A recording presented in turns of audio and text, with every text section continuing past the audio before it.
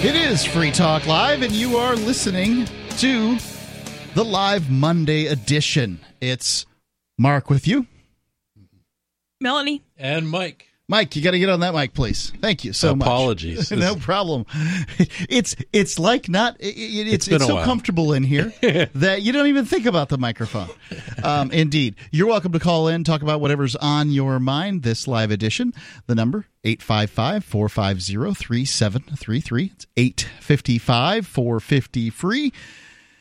Melanie, you had show prep that I had, which is something that always makes me say, well, let's go to that one first, because if two of us agree that it's something we should be talking about, that it's likely something we should be talking about.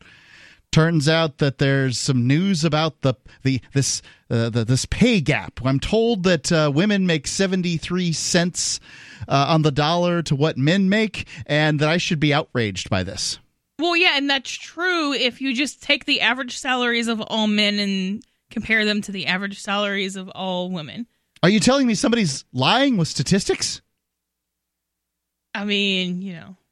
That happens. That happens. I saw a study a couple of months ago where they had redone all the figures and actually done like work to like work comparisons, and they came down to like 96 cents on the dollar. Yeah, much closer. Yeah. Right. Time magazine came out, I think it's been more than 5 years now, and said, yeah, the pay gap is nonsense. It still gets to get drug up and drug up and drug up. At this point, I don't know which wave we're on at this point. The 37th wave feminists have really very little to complain about, but they've got plenty of complaining that still gets done.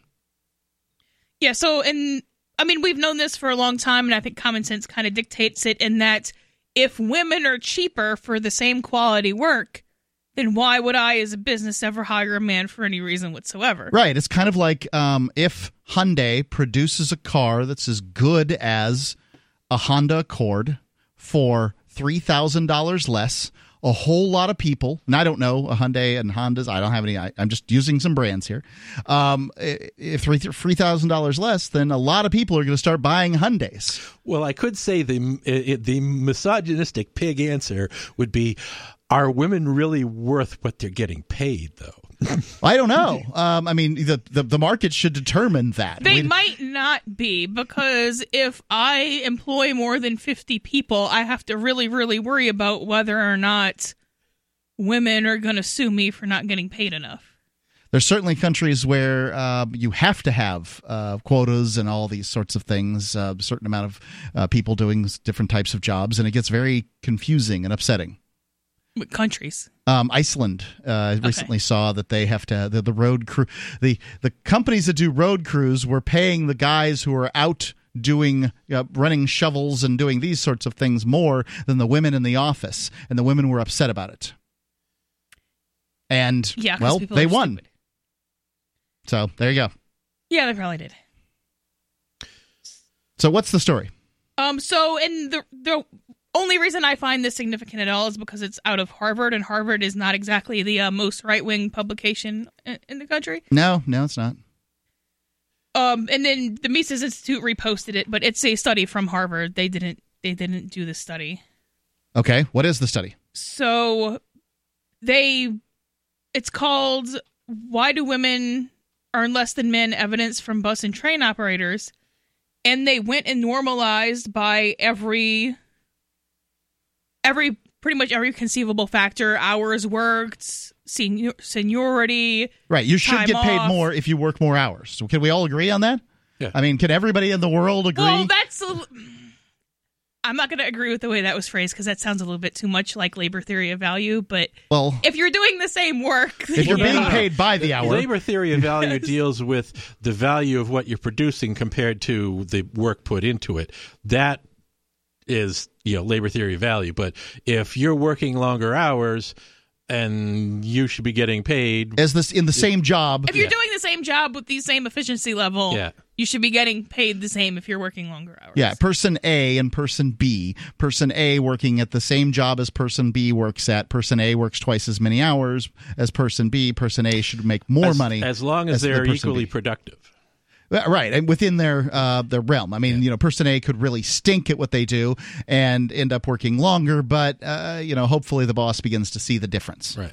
There's plenty of jobs that people work at where it's not based on hours but on piecework. Sure. So in that case, your productivity determines exactly what you're. Sure, right. One vegetable picker in the field who manages to get 5 bushels done in a day versus a vegetable worker that gets 3 bushels done in a day. Obviously, if you're paying by the bushel, it makes sense that you want to pay. In all circumstances, you want to pay the person who gets the 5 bushels done better than the person who does the 3, unless you're trying to make somebody happy in some liberal bastion somewhere in the world. Yeah, and if you're dealing with a job where there isn't a lot of equipment that the business owner has to be invested in, who cares if they're only doing 2 bushels a day? If they're happy earning that, then what the heck? What difference does it make? That might be a problem because you might have output requirements that you have to meet, and only so many people fit in the field. So if the average person picks 25 and you're picking 2, maybe that's a problem. Right. But a reverse situation would be like an industrial situation. For example, Sturm Ruger up in Newport, New Hampshire, does a lot of piecework pay on production facilities for people polishing guns, things like that. And there's only so many workstations. Right. So if you're in a workstation, there's going to be a minimum acceptable productivity they're going to allow, even if they're paying on piecework. Right, because the workstation itself costs a lot of money. That's right. Go right ahead. Yeah, so then when you normalize for those things, then, and I don't know if you want me to read this whole article or not, but if you normalize for that, women make the same. Which is, or near the same, right? We make slightly more than in some. Women who are truly single make actually more than men. They only looked at 2 industries here, and so it's in these 2 industries they looked at, which are transportation. Bus and train no, that's one bus and train operators or operators. Yeah, okay, so one industry. Sorry. So single women made as much as single. No, in this study, women made the same. In the entire U.S. economy, truly single women, so you're not married, you've never been married, and you don't have kids, make more than men. Than men generally? Yes. Yeah, so I would say that probably part of that has to do with flexibility as far as work schedules and stuff like that. And they build up seniority where, and because they want to keep that average up, they tend to pay particularly women who are starting new jobs better than men starting new jobs because they want to keep that average up. And it turns out that where the imbalance comes down to is women who then take time off for parenting and that sort of thing, that they lose the seniority, and that's really where a bulk of that disparity comes from. And when you adjust for that, then the whole imbalance disappears almost entirely. Yeah, I mean, a lot of people are worried about the fairness and the balance, and I suppose that's a good thing. But when you start looking at this, there's not a lot of imbalance, and if there was imbalance, the marketplace should theoretically, according to the libertarians at least, right, and the economists, the marketplace should fix for this. It shouldn't be that somebody who's equally as productive, works just as many hours or whatever, is getting paid significantly less than somebody else, because then the market would be demanding this lower cost, equally as competent individual. I just find it really, really unlikely that every single employer in the United States has the same bias and is willing to pay for it. Yeah. That just seems unlikely to the point of impossible. Well, a lot of them wind up adjusting their pay rates because they have to comply with state or federal equal employment opportunity regulations. Right, but that would cause women to make more, not less. Well, I don't know. I mean, maybe it's just all about filling out the paperwork and making the bureaucrats happy. I mean, and the messaging, right? Like, you want your PR company to say, we pay people exactly the same because we don't see color or gender or sexual orientation or lunacy or anything that we might, determine pays you more or less. We don't see it. But ageism is still legal. Oh, yeah, that's absolutely fine and probably a good idea, frankly, in certain circumstances. If you're under 40, it's legal. What you can't you can't discriminate against people over the age of 40. I see. Well, I mean, you can, but it's illegal. 17-year-olds don't do as good a job as 30-year-olds. Free Talk Live.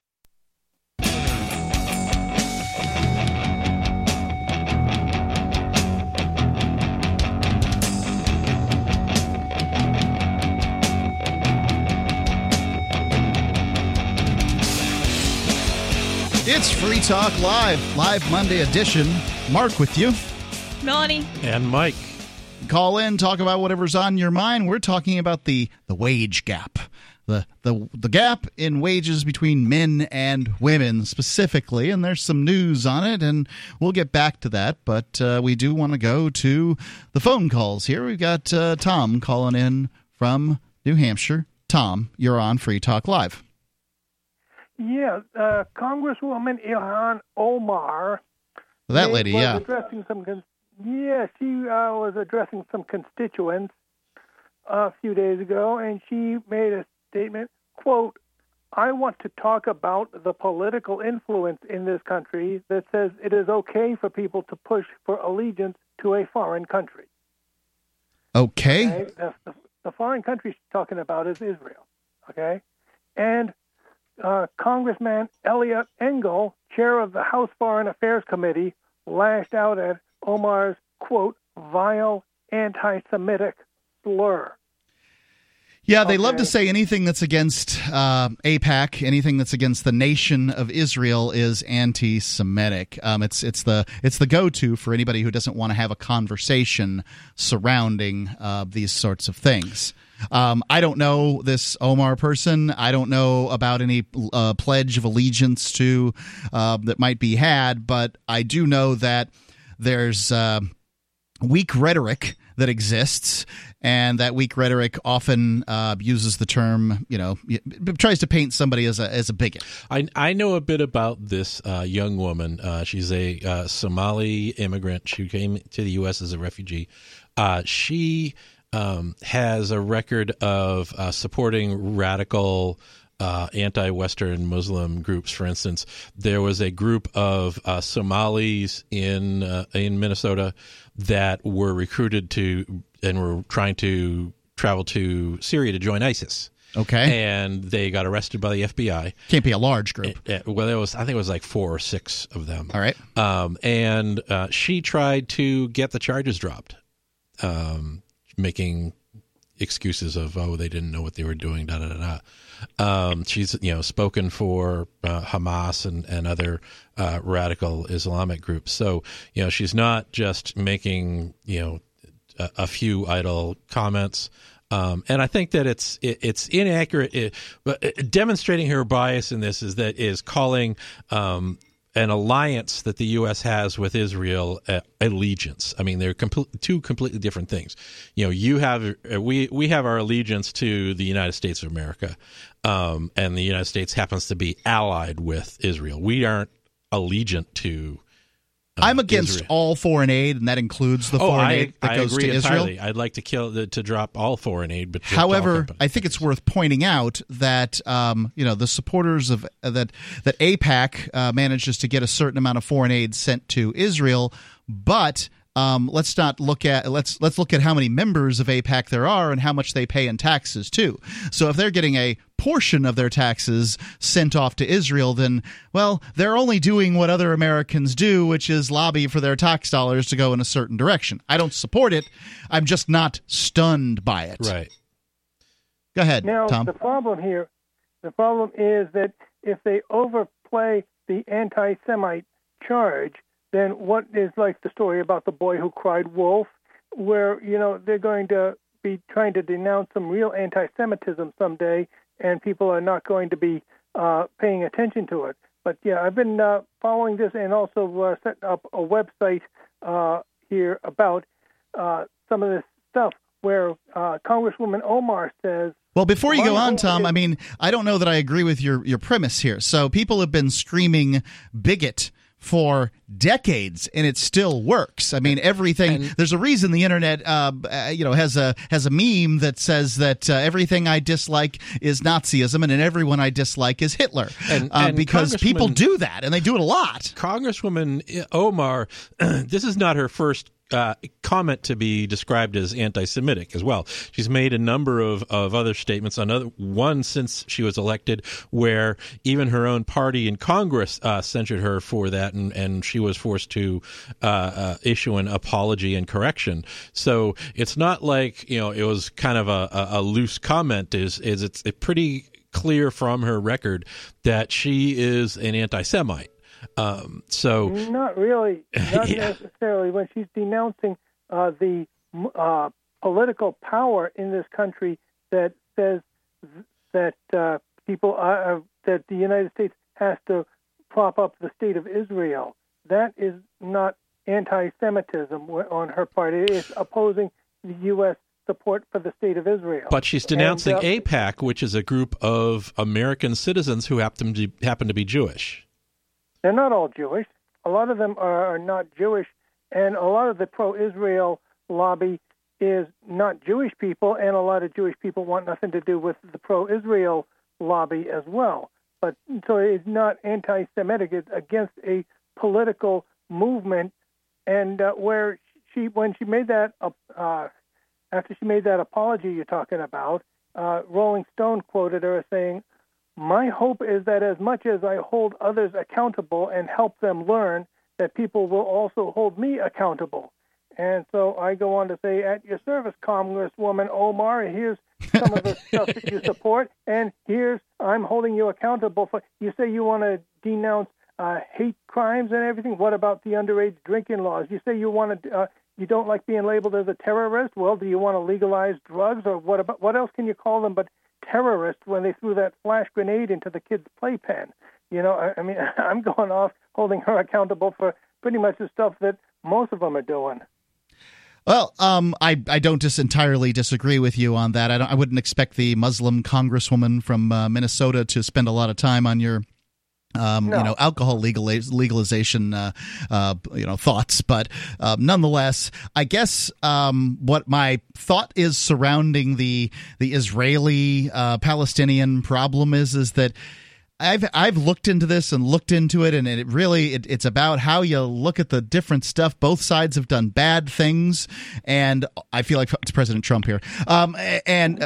Basically, this is an intractable. I'm sure they're nice people. What's that? They're not nice people. This is an intractable I'm sure some dispute. of them are nice. You know whose fault it really was is during the Holocaust, the United States would not let all these Jewish people move to the United States, and that precipitated. It wasn't the United States. It was after. We did allow them in if they were nuclear physicists. That was afterwards. It was FDR. It was Einstein and you're right at that time. Yes, if they had the skills that could contribute to the military-industrial complex, they got in. If FDR hadn't disliked Jews as much as he disliked them, I think that imagine how much different the world would be. How much better off the United States would be right now if the United States had welcomed in all of those Ashkenazi Jews from Germany and Poland and Russia and these places that were looking for a better place to go. These people who have an incredible amount of Nobel Prizes under their belts since then, and these sorts of things. A lot of them did come here. I think a lot didn't, but a lot of them went to Israel. Oh, sure. Where all the problems are right now. You wouldn't have nearly the problems in the Middle East that you have currently. Thank you for the call, Tom. And you would have the United States claiming some really productive people. This is what hate gets you. Yep. 855-450-3733. It's 855-450-FREE. Free Talk Live.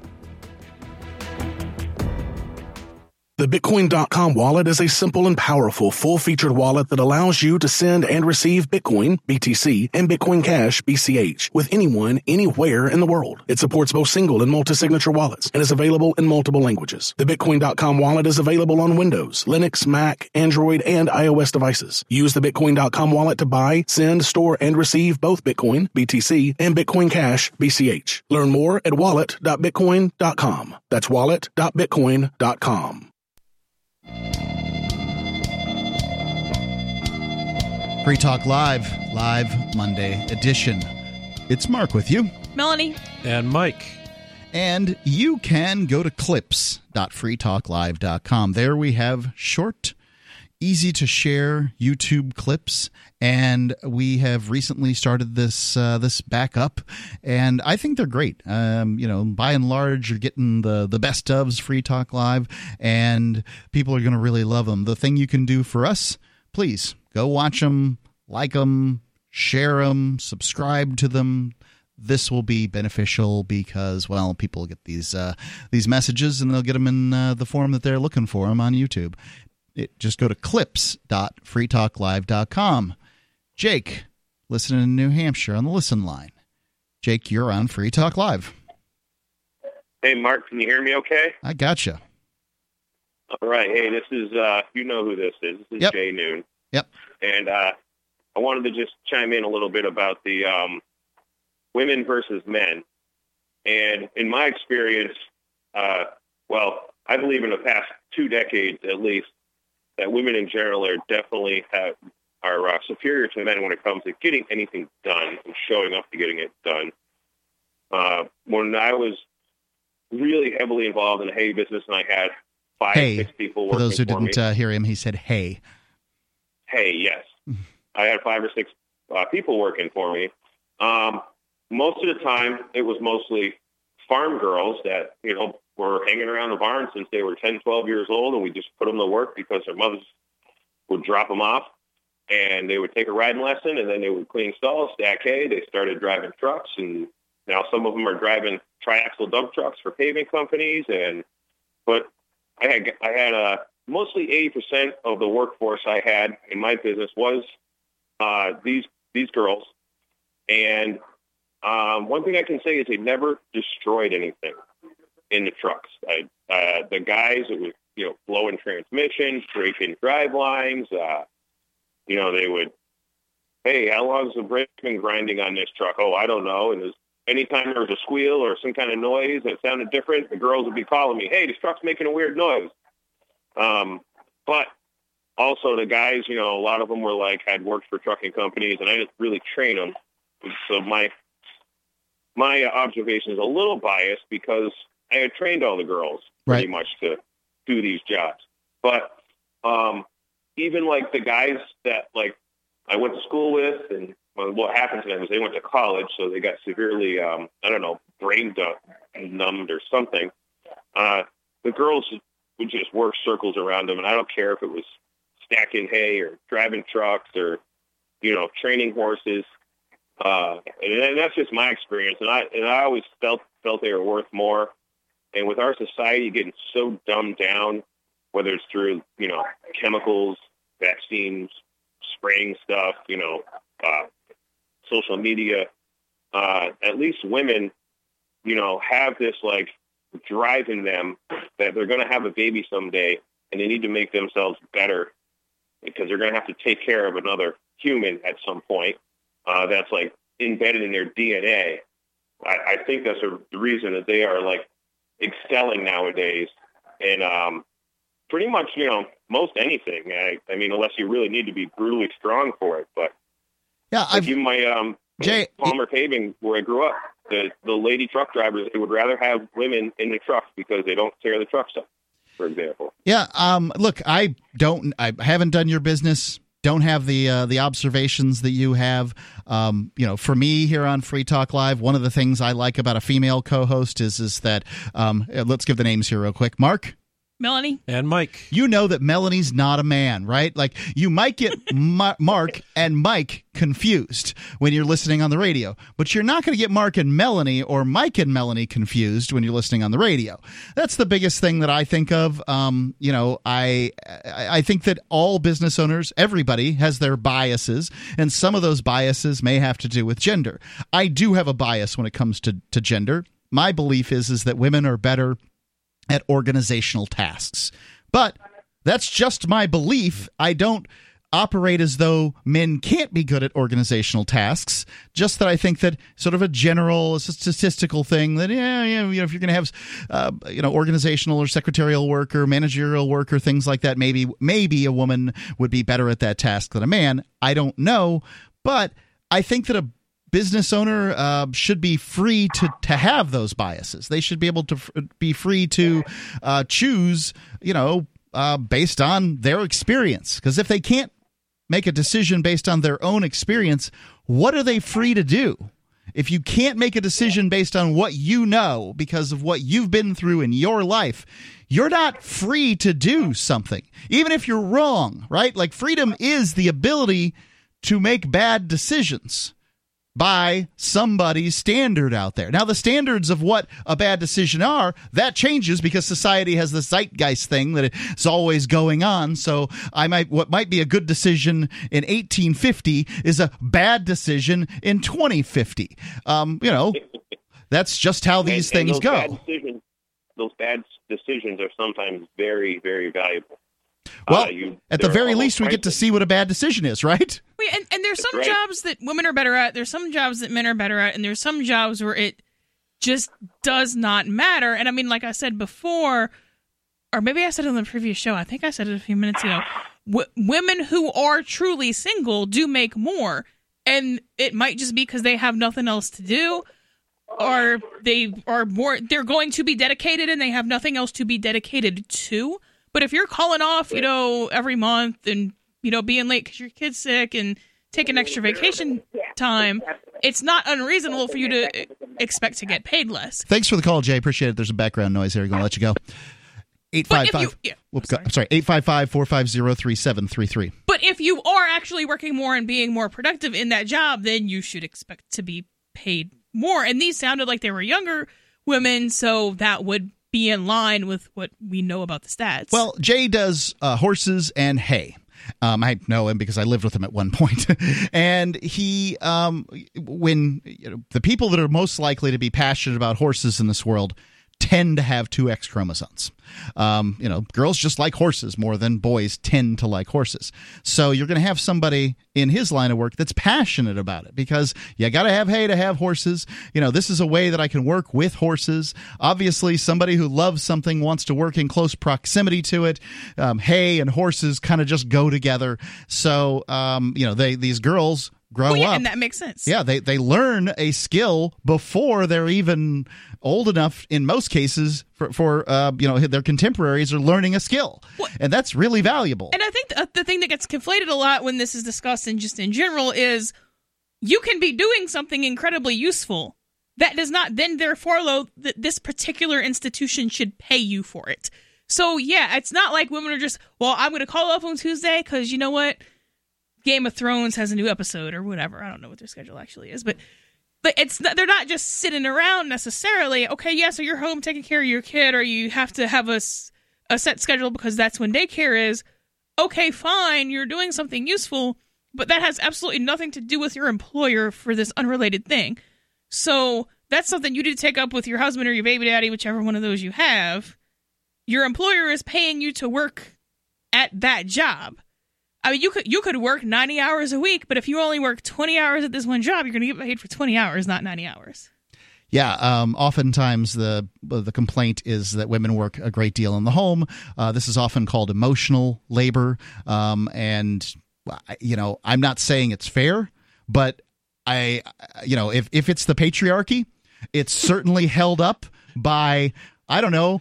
As a young person, I was raised by largely my mother and my grandmother up till 6 years old. Then I went to a school where all of the elementary school teachers were female. So up until 12 years old, all of my authority figures, other than my father, were female. My father wasn't giving a lot of instruction on life at this point. The vast majority of my instruction on life was coming from women. If women have a particular problem with the amount of housework that's put upon them, maybe they should be talking to their sons. I'm just thinking that maybe they should be talking to other women. They certainly shouldn't be talking to me about it because I have no control.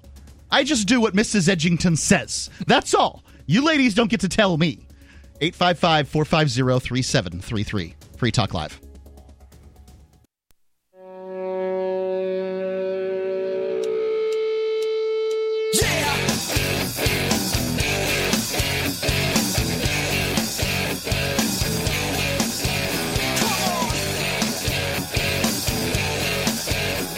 Talk Live. It's a live Monday edition. Mark with you. Melanie. And Mike. 855-450-3733. It's 855-450-FREE. Check us out at twitch.freetalklive.com. We've got some video there. It's twitch.freetalklive.com. You can see what's going on in the studio. You can see whatever he looks like. You can see Mike's new beard. He looks like Santa Claus. Yeah. Twitch.freetalklive.com. Let's go to Bill calling in from Albuquerque. Bill, you're on Free Talk Live. Hey, how are you? All's well. What's on your mind? Hey, I just had a question for you. Do you think that Hispanics can carry luggage better than anybody else? Do I think that Hispanics can carry luggage? No, I don't. Okay, how about black people? Can they do a certain thing better or worse than anybody else? The evidence is that they can play basketball better. The NBA is chock full of black people compared to whites and others. Yeah. But, yeah, maybe. All right. So what you're saying about women, that they can organize better or they can do certain tasks better, is not true at all. Okay. Any man can be as organized or disorganized, do a woman's labor. Any woman can do a man's labor unless it's like super heavy. Okay. That doesn't follow. Different races have minor genetic differences. Men and women are different models. Actually, the genetic difference between a man and a woman is like 10 times larger than the genetic difference between different races. But what I'm saying is, when it comes to the average workplace, working at an insurance company or working at a car dealership or whatever, men and women should get paid identically the same amount of money. And it is the responsibility of the employer to do the research to make sure that they can do the job, not just assume that because they had an experience with their sister who couldn't file, that they can't hire a woman to file. Okay, right, but the thing is that even within the same company, in the same position, I can have a full-time car salesman who works 10 hours of overtime every week, and I can have a part-time car salesman that works an average of 20 hours a week. Once you average in all the time they take off, that's why people are getting paid different. It's not because this person is just horrible at their job. They get fired. That is not why. My daughter is an attorney. She gets paid $65,000 a year. Exactly the same person that graduated at the same time, a male, gets paid $80,000. Why? Well, I don't know what their firms are that they're at, but the evidence, as done by journalistic organizations for the last decade, says that men and women get paid generally the same when you begin checking for things like marital status, number of kids, hours worked, where they work, what they do. I don't know what's going on between your daughter and the other attorney. Maybe he's working at a big firm, and your daughter's doing. So if that's true what you're saying, why are we even talking about it? If it's so because there's this idea that it's not true. Yeah, it keeps getting said over and over again. And if you repeat a lie often enough, people believe it's true. Trying to compare an anecdotal. Trying to compare an anecdotal situation like your daughter with overall averages across the population is not a proper way. I mean, I make X per year. Laura Ingraham probably makes 10 times what I do. Why is that fair, Bill? Okay, I mean, maybe your daughter's going to... No, Bill's got to answer the damn question. Why is it fair that Laura Ingraham makes more money than me? Because it's not fair. It's not. That's not the point. Yeah, good. She is famous and she brings a shitload of LRN.FM. Jeez. Yes, Laura Ingraham gets better ratings. Laura Ingraham is paid more than me, and that's okay. I don't have a problem with it. I'm certainly not going to cry about her gender, right? And look, so Bill's idea was that it is simply not true what Harvard just did a study on. Right. And there's been numerous studies for the past. And we don't know more details about his daughter's situation, where she went to college versus where this male went to college. Maybe his daughter's getting screwed and she needs to go find a better job. Yeah, that's entirely possible. What were their respective grades? Which graduated with a higher GPA? The higher GPA is going to get you a higher salary in your starting. It tends to happen. So, it certainly can happen. Yeah. And there's lots of different reasons. An anecdotal situation does not speak to the truth. Go ahead with the article. Have you finished it up here? That the Harvard University study says that men and women are paid the same as Time Magazine did about a decade ago, and they just keep saying this over and over again. Yeah, and then there was one paragraph that I wanted to read that was a quote, and while this is loading, I'll just say every job I've ever had where I worked like a man, I got paid like a man. Women get paid like women because they work like women. Okay, so the researcher said, but the gap can be explained entirely by the fact that while having the same choices sets in the workplace, and this was a union, so that was structured, women and men make different choices. Women use the Family Medical Leave Act to take more unpaid time off than men, and they work fewer overtime hours at 1.5 times the wage rate. At the root of these different choices is the fact that women value time and flexibility more than men. Men and women choose to work similar hours for overtime when it is scheduled a quarter in advance, but men work nearly twice as many overtime hours than women when they are scheduled the day before. Using W-4 filings to ascertain marital status in the presence of dependents, we show that women with dependents, especially single women, value time away from work more than men with dependents. So the situation here is that men and women are making different choices. So you kind of have three options: pay everybody based on the work that they're producing. 2, pay men less than the work that they're producing, because if you pay women more than what they're producing, you're going to go out of business. Or 3, force women to make different decisions than what they want to make. Two of those aren't going to make women very happy, yeah. And one of those is going to cost you your male employees. So the best bet is just, pay people what they're worth and go from there, and give them some choices. Let's go to Wolfgang calling here. I'm not sure where he's calling from. Wolfgang, you're on Free Talk Live. Hey, speaking of repeating things that aren't true over and over again. Yeah. Those Catholic kids. You know how the most lefties are absolutely certain that those Catholic kids were racist because they wore those red hats. Oh, the kids that had the manga hats on. From Covington Catholic School. Yeah. The Indian guy was standing there with the drum, right. And then we find out more, and then more and more. Yeah, turns out the guy smiled at somebody. Everybody, all those lefties know they were racist just because they were wearing those hats. Likewise, your co-host Mike is convinced that woman Omar, the congresswoman, because she's wearing that do-rag, we know she's an anti-Semite. I don't care about her. I don't care about her headwear. Couldn't produce any evidence of anything she's ever said that was anti-Semitic. Well, didn't she apologize for one thing? Yeah, she was. And everybody knows, but no evidence of anything yet. Everybody knows. It's got to be the do-rag. That's my theory. So you got a theory? That's it? So if that's not why you would think something that she's never said anything anti-Semitic. But she has. Why else would you? Like she apologized for saying something anti-Semitic, right? Yeah, she apologized for not saying anything anti-Semitic. You can't point to anything that she said that was anti-Semitic. Yet everybody knows it. Even she has to apologize when... All right, Wolfgang. Excuse me. All right, Mike. So Wolfgang says you're anti-Semitic or something. No, I want to... Yeah, I want to know why. Yeah, thank you. Anti-Omar. Well, why do you think she's anti-Semitic since you can't produce any evidence that she is? What do you mean I haven't? We've mentioned the previous instance where she was making anti-Semitic comments, and her own party took her to task and censured her. Yeah, but she didn't produce a comment. So it's not like it was the opposite party that was forcing her to apologize for this. Her own party recognized her comments as anti-Semitic. How is that evidence that she said anything anti-Semitic? Just because her party said it? Just like you're saying no, because her comments were public. In a public speech, in public tweets. Well, it's a little unfair to expect him to quote them off the top of his head. Right. I'm sure he's read them, Wolfgang. He doesn't know anything. He has no evidence, yet he knows. And same thing with everybody else with it.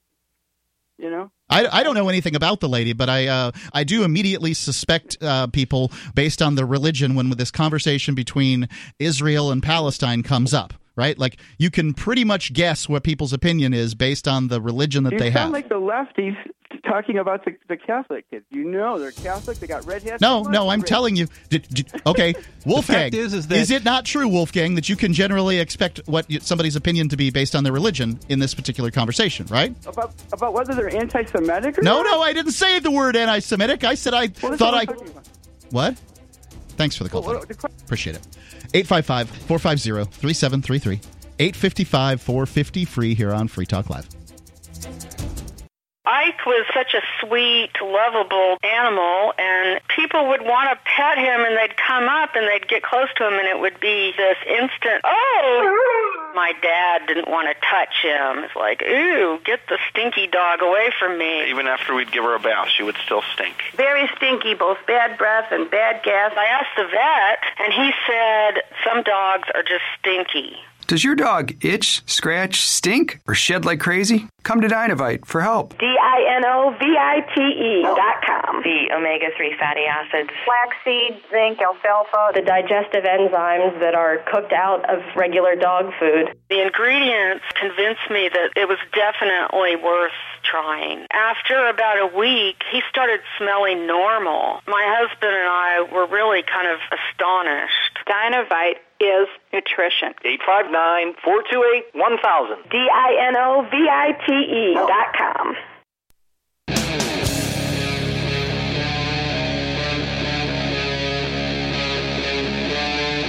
Free Talk Live. Free Talk Live, kicking off the second hour of the Monday night edition. It's Mark with you. Melanie. And Mike. And, well, the last hour was, as usual on here on Free Talk Live, goes all over the board. But we started out talking about this wage gap between men and women. And some Harvard study says, well, not really. And honestly, that's the same as Time Magazine about a decade ago said, not really.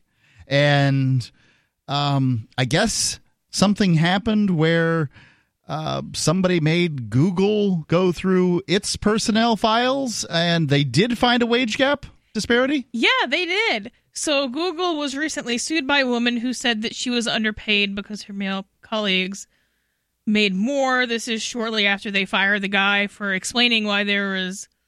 Well, explaining and then emailing everyone in the company why he thought there was less women programmers at Google, which was the case. Yeah, he gave some kind of explanation. And he detailed with scientific studies and things like that to support his position. So it wasn't like he was just ranting. No, it was scientific racism. No, sexism. So they were sued by her. So they pretty much had to go through and say, okay, let's make sure we're paying everybody. As a big company, that's what they have to do, because any jury, you get a gal in there who's able to demonstrate, look, I'm working just as many hours doing the same work as these guys. I'm getting 75 cents on the dollar. What's wrong with that? The jury is going to lop their head off, Google's figurative head, since it doesn't have one. Yeah, so Google compensated, it says, 10,677 employees an extra $9.7 million to offset the underpaid wages in the study. So they actually paid people money for that they hadn't been paid based on their gender. All right. Yeah, most of these people were men. They're men. Wait a second. That doesn't fit the narrative. How in the world could men be paid less than women? Unless this narrative that's been shoved down our throat for the last 40 years has been BS, but people continue to believe it in the face of evidence. And as a result, we've all become mind-numbed, and now the bias is that women should be paid more than men, even though we don't know. Well, that just means that math is sexist. Now math and science and Google, everybody's sexist. Well, glaciers are sexist, apparently, according to that. What passed for a study. What happened with glaciers? Oh, yeah, there was somebody who wrote some scientist who wrote, or someone pretending to be a scientist who was actually probably like women's studies or some BS like that.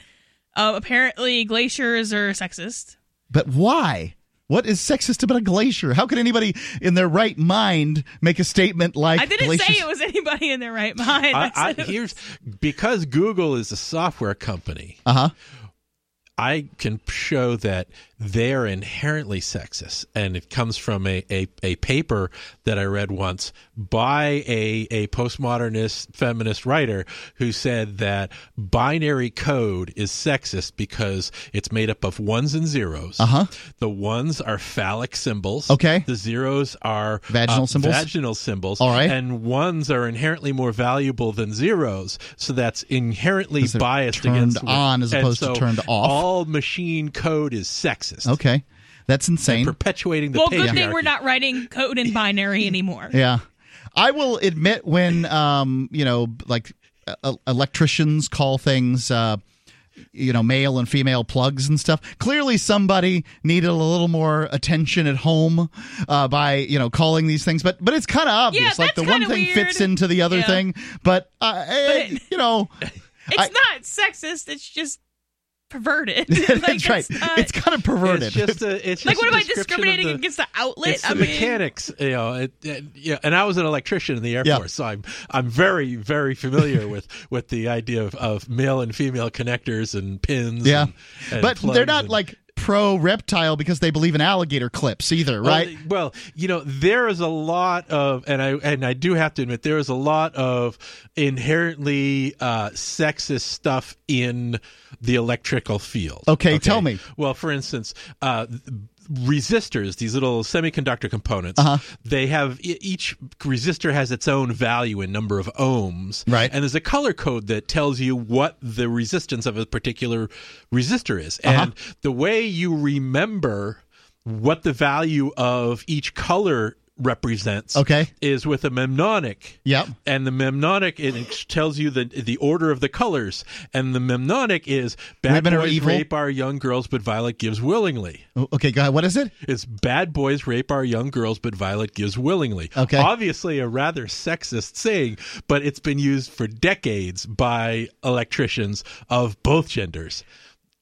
I mean, if something works, I tend not to be too upset about it, right? I would rather my house not have an electrical fire than the electricians use nicer words. Right. As long as they remember. Maybe somebody should come up with a new mnemonic, but, whatever. Let's go to the phones here. We've got Sarah calling in from New Mexico. Sarah, you're on Free Talk Live. What do you got for us? Yes, I just learned today that the Albuquerque Police Department will accept the new gun control signed by the governor.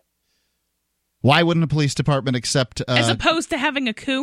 Well, there are counties in New Mexico that are declaring themselves sanctuary counties against enforcement of gun control laws. Well, it's kind of interesting. Good luck with that. I mean, it's I don't imagine it'll work, but it's kind of an interesting... Oh, no, it is working. I mean, basically because it's in the rural counties, the sheriffs are the ones that are enforcing it, and they're elected. They're basically saying, no, we're not going to enforce these laws because they do conflict with the Constitution, and that's what they're sworn to defend is That's the Constitution. True. They make an oath to the Constitution. It's just that the difficulty is when a county sheriff is told by the state government to do something. Usually, at some point or another, they capitulate, whether it's quickly or over time. But as the case may be, mostly when it comes to gun laws, Sarah, wouldn't you agree that in a country that says that the right to keep and bear arms shall not be infringed, that we probably should change the Constitution before we pass a new gun law?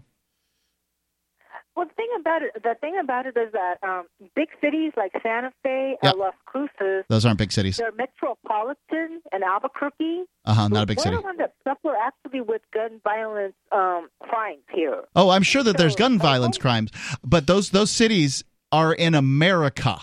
And America has a constitution, and the Constitution says the right to keep and bear arms shall not be infringed. Don't you think, before they make a law that talks about that infringes the right to keep and bear arms, that they ought to do something about the Second Amendment before they pass some crazy law that's contrary to it? And it's statistically provable that it's the gun-free zones where the bulk of the gun violence happens. Right. I mean, isn't that a problem too, Sarah? I mean, the places where the guns are outlawed is where the gun crime is occurring.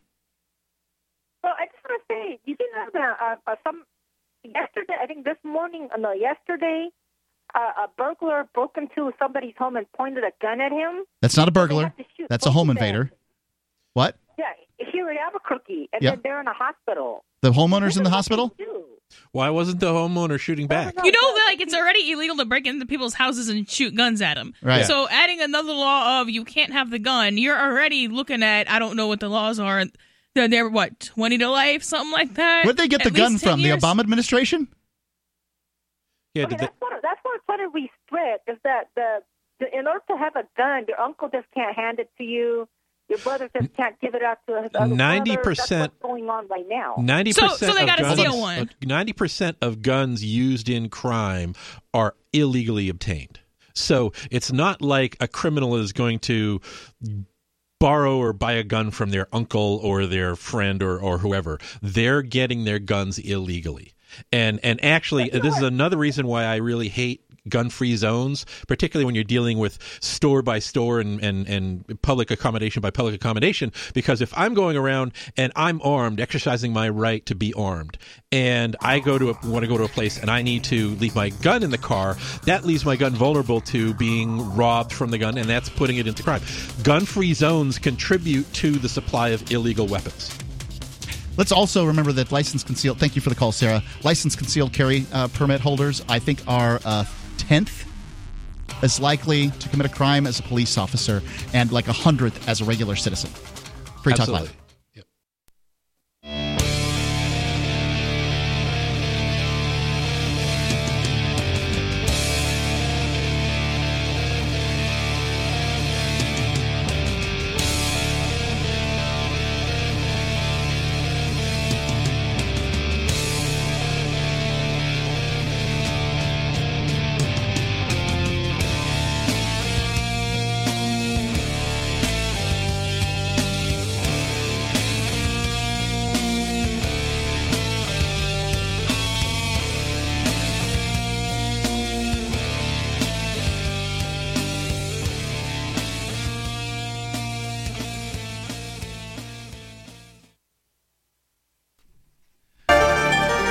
Talk Live Monday edition. Terribly sorry. Technical difficulties there. It's Mark with you. Melanie. And Mike. And we're talking about this, the situation where Google apparently was being sued by some woman that the idea was that she was being paid less than her contemporaries, and that's sexist and wrong. So Google has to go through and do a little accounting to figure out what's going on. And turns out, yes, they are paying people. If you normalize for gender, they are paying people less based on gender, one gender less than the other. But it's men, not women, in a lot of cases. And so they have to go through and they have to fix that. And I guess I would ask this, ladies and gentlemen, why is it that we expect that if somebody makes the accusation that women are being paid less than men, that it's true? And somebody makes the accusation that men are being paid less than women, it is a novelty, and, well, I don't believe that, or whatever. I say it's because we've been told over and over and over again this untruth, this historical this fact that may have been historical at one point, but is not true now, that women are paid less than men. And it may be true if you just say, based on gender, women, this is what women make, this is what men make, and this is 73%. Okay, that's fine. But when you look at hours worked and things like that, suddenly it all goes away. And I'd be interested in your thoughts on it. The number is 855-450-3733. It's 855-450-FREE. Let's go to Matthew, calling in from Louisiana. Matthew, you're on Free Talk Live. Good evening. So Sarah had mentioned that the big city police chiefs, it's a big city in New Mexico, have said that they're going to enforce the background check law should it come into effect. Did they say how they were going to achieve this bit of miraculous policing? I don't know. How do you enforce a background check? I mean, I guess that's where the big cities are where the gun stores are? Well, the background check is on private sales. Oh, that's not possible. I don't know what the law is that Sarah's talking about. I just try to take whatever Sarah says and riff with it because you're never sure whether it's a fact or not. Well, she is talking about what they call the universal background check, which there's no way of doing without first establishing a gun registry. And as Connecticut proved, that doesn't work very well. People just don't comply. Well, you still can't do it because files exist. So. Actually, to make a correction here, a universal background check is impossible not because it requires a registry. It's impossible because of privacy. For instance, we already have the InstaCheck system, and by law, that sort of criminal record data is only accessible by law enforcement. So and so when you go to a gun shop to buy a gun, they submit the information the buyer puts on the form to either their state police or to the federal NICS system, and they do the background check and if the person has a record, they are turned down. But if they don't have a record, they're allowed to buy. So you don't need to have gun registry to do background checks, but having universal background checks on all gun sales between private persons is impossible because the law simply does not allow that sort of access to criminal records. Not yet. Well, there's also you're supposed to take it to a dealer and have them do it, but there's nothing to stop somebody from being inside the privacy of their own home and loaning a gun to somebody or selling a gun to somebody. The only problem, it only becomes an issue if a policeman happens to get a hold of that gun as a result of a crime occurring. No. These laws that they're passing, for instance, there's one that was passed in Vermont, which has been deemed unenforceable, is they're trying to do it so that if I'm at the shooting range with a friend and I let my friend shoot my gun at the shooting range, that's a transfer and it needs a background check. And if we don't do a background check, I've broken the law. That's that's basically other aspects of it as well.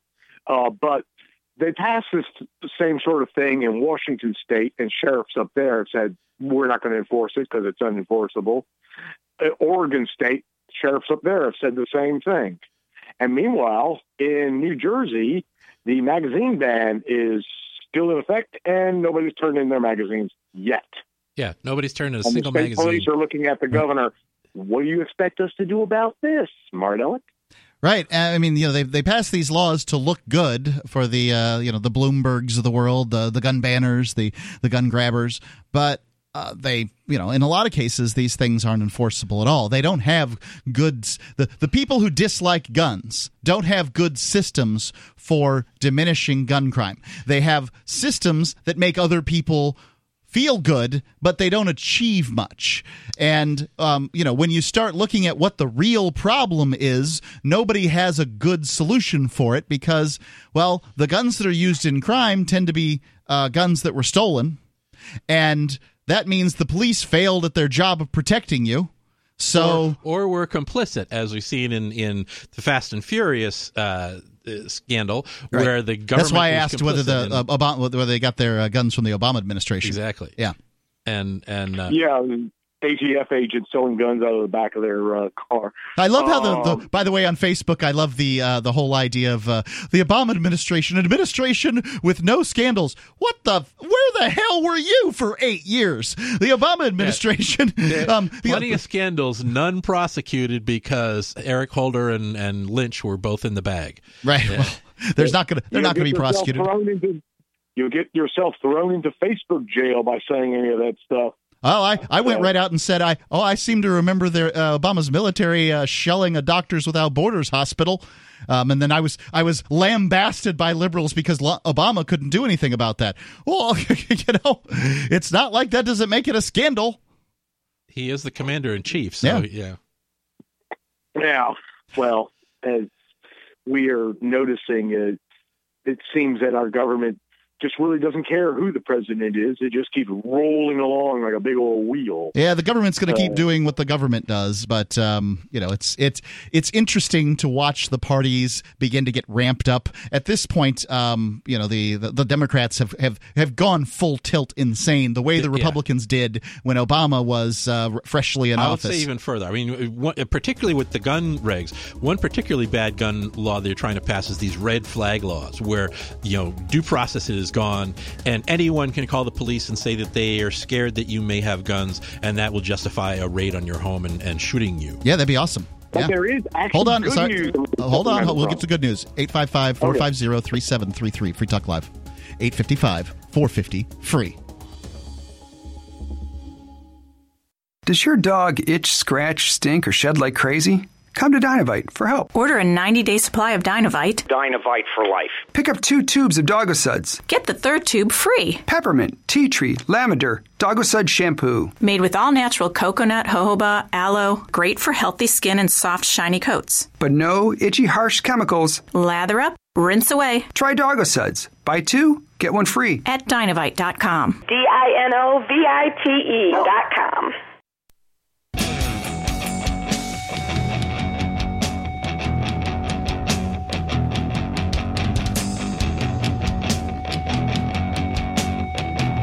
Free Talk Live. It's a live Monday edition. Mark with you. Melanie. And Mike. 855-450-3733. It's 855-450. Free. Don't you miss ForkFest 2018? Well, you can start planning now to attend ForkFest 2019. Join liberty-minded voluntarists, anarchists, and libertarians next summer. Yes, the summer coming here, June 13th through the 18th for ForkFest 2019 at Rogers Campground in beautiful White Mountains of New Hampshire. ForkFest is a fork of the other camping parties in the woods, and you're invited to come and create whatever experience you'd like to have. ForkFest is decentralized, which means no one's in charge. It's just up to you to create what happens, or you can simply relax and go camping with other liberty lovers. For more information and to connect with other ForkFesters via the unofficial Telegram chat. You can go to the ForkFest forum. Visit forkfest.party. Pretty much all the information's over there at forkfest.party. Back to Matthew here. He said he had some good news surrounding gun laws in America. Matthew, you're back on Free Talk Live. So Oklahoma and soon Kentucky are going constitutional carry. Then you have to live in Oklahoma or Kentucky, though. Now, I think for the laws of those states to apply to you, yes. Yeah, I think the best thing about constitutional carry is you're just less likely to get drug in. A good law-abiding gun owner is less likely to get drug into court and bothered about having a gun. It's not the gun. It's what you did with it that's the problem. If somebody's in for somehow illegal gun ownership, the whole system's failed. We failed if that's the problem. If the problem is you having a weapon, well, humans have had weapons as long as there have been humans. We need weapons. We need to be able to protect ourselves because there's always somebody out there that wants to take your stuff. There's nothing wrong with having a weapon. It's when you use it to try to take somebody else's stuff. That's the problem. Well, the problem is humans generally, we are really bad with teeth and claws thing. We're not very good at that sort of game. You don't want to fight a mountain lion barehanded. Although there's a good story on the internet of somebody who was a jiu-jitsu practitioner that did put a chokehold on a mountain lion. A mountain lion, a juvenile mountain lion that was only 27 pounds. Oh, yeah, that's a whole different story. I didn't read the story, obviously. That came out later. Yeah. That was a little clickbait there. Huh? Yeah. All right, that makes a lot more sense to me then. Because I would think that a mountain lion would just throw you over and then bite you in the neck. Thanks for the call, Matthew. Appreciate it. The number, 855-450-3733. It's 855-450-FREE. Melanie, we keep on interrupting your reading of the story here, but I guess Google was forced by a lawsuit to look at the gender disparity in pay and the pay gap and found out there was, in fact, a gender disparity in the pay gap, but it wasn't the direction that they thought. And it turns out they were paying more men lower than women. Yeah, and from MSN, Google's... I can only imagine MSN is really upset that they have to print this story. Go ahead. Yeah. Google's 20... Well, I always try to find a source that would not want to say what it is that I want to say. Sure. It just seems more credible, even though that's not really the case. Google's 2018 analysis found that in one group of lower-level software engineers, men, quote, received less discretionary funds than women, according to the post authorized by Google's lead analyst for pay equality and people analytics, Laura someone. So discretionary funds doesn't sound like a paycheck to me. Discretionary funds sounds like a slush fund that your particular group of people, I don't know, your department has. And, I suppose that the men should have the same slush fund as the women have, but that's not a pay gap. That's a slush fund gap, right? Yeah, what is this discretionary fund for? I mean, it doesn't. I don't know. They're just writing the story. Go ahead. Nearly half of the adjustment fund was spent on discrepancies in offer. The fund was spent on discrepancies in offers to new hire, Lauren wrote, which was the result of a new hire analysis Google conducted in the 2018 study. That doesn't. Maybe they've created a fund to pay out the difference in the. That sounds more logical. Maybe the fund is to pay out for. And they wound up paying more to men than women. To correct things. I see. Okay, go ahead. Google outlined its methodology for the report, saying it runs statistical analysis to look for unexplained differences in total compensation, salary, bonus, and equity. Equity being stock options, not the ethereal concept of equity. Okay. Across demographic groups. Google analyzed every job group and found at least 30 employees total and at least 5 per demographic group. The analysis included 91% of Google employees. So 91% of Google employees were analyzed, and when they found pay discrepancies, those discrepancies tended towards men. Yeah. Well, there we go, folks. We have now reached peak equality, ladies. This is it. This is what it looks like. Now we have companies, large companies, the big employers of the world, doing analysis on themselves and coming up with the analysis that, oops, we've been paying women too much. This is what it feels like, by the way.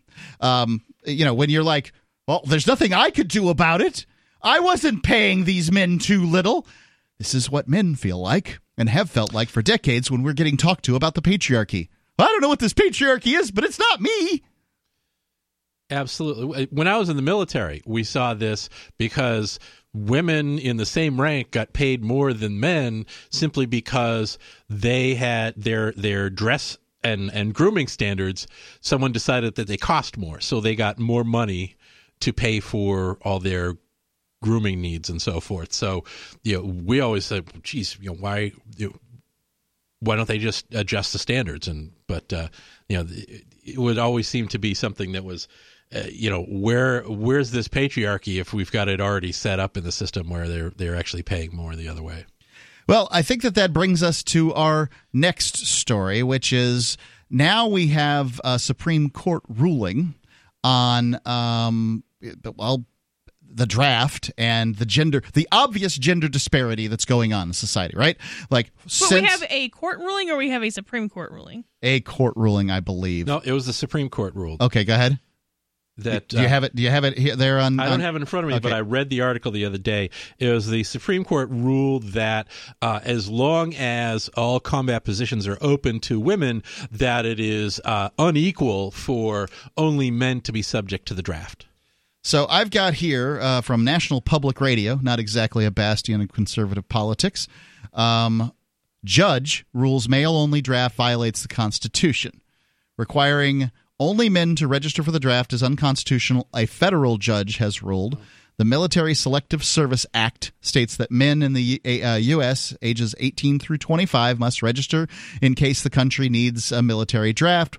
Women face no such requirement. On Friday, a federal judge in Texas ruled that that a males-only draft violates the equal protection provisions of the U.S. Constitution. While historical restrictions on women in the military may have justified past discrimination, they don't anymore, wrote senior Judge Gary Miller of the U.S. District Court for the Southern District of Texas.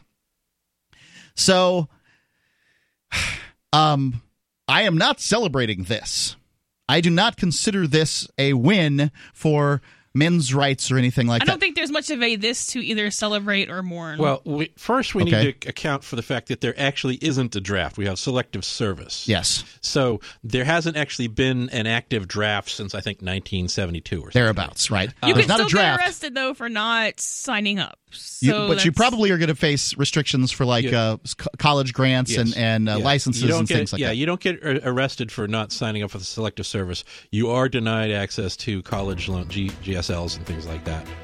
So it's certainly, and it's a heavy incentive to register for the draft, even though there isn't a draft currently. And we'll go into this here a little bit more. The number, if you'd like to comment, 855-450-3733. Going to get to the Discord chat here. Kind of forgetting about that. By the way, if you want to go to discord.freetalklive.com, you'll sound great. It's discord.freetalklive.com.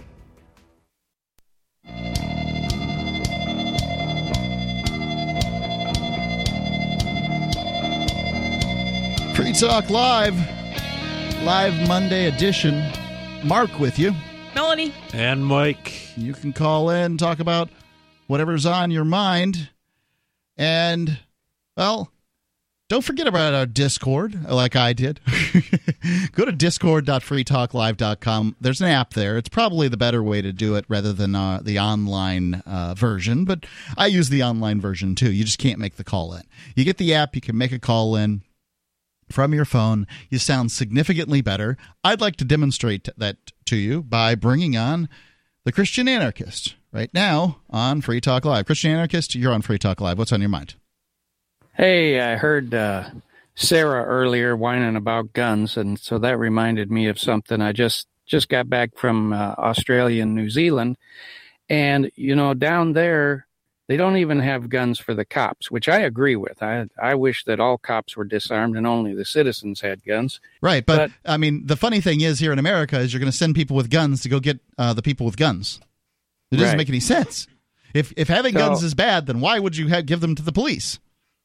And I asked a lady down there about the guns in New Zealand. They do still have some hunting guns, but single shot. I'm not sure, probably, but they don't have any handguns. But now I was listening to the radio down there, and someone in Christchurch and that's the name of a town in New Zealand.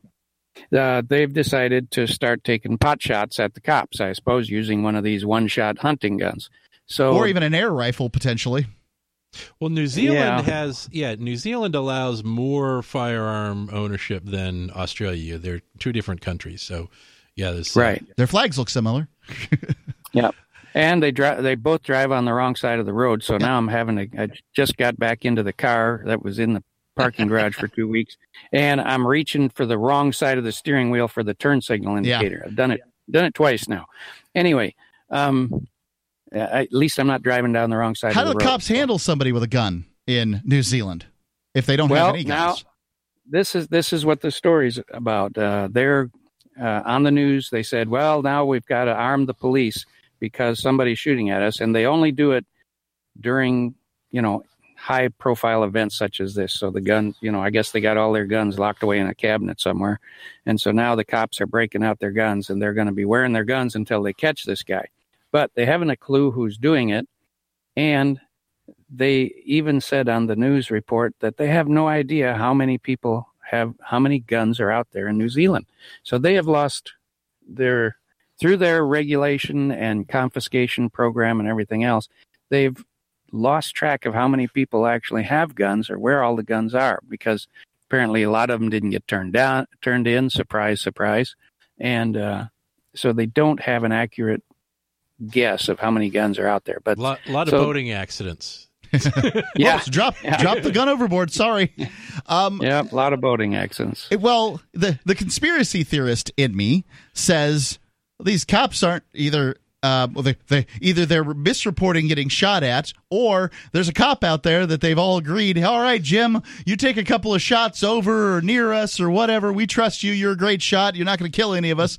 And, if you get out there and do this, then we'll be able to have our guns back. So we got the gun ownership to be completely illegal. And many police officers, certainly not all in America, but many police officers would just like the guns to be illegal, because that way, it's just a prohibition. It's easy to find people who are doing something that's prohibited. It's hard to find criminals. And so they'd rather have that to do, and then the cops get their guns back.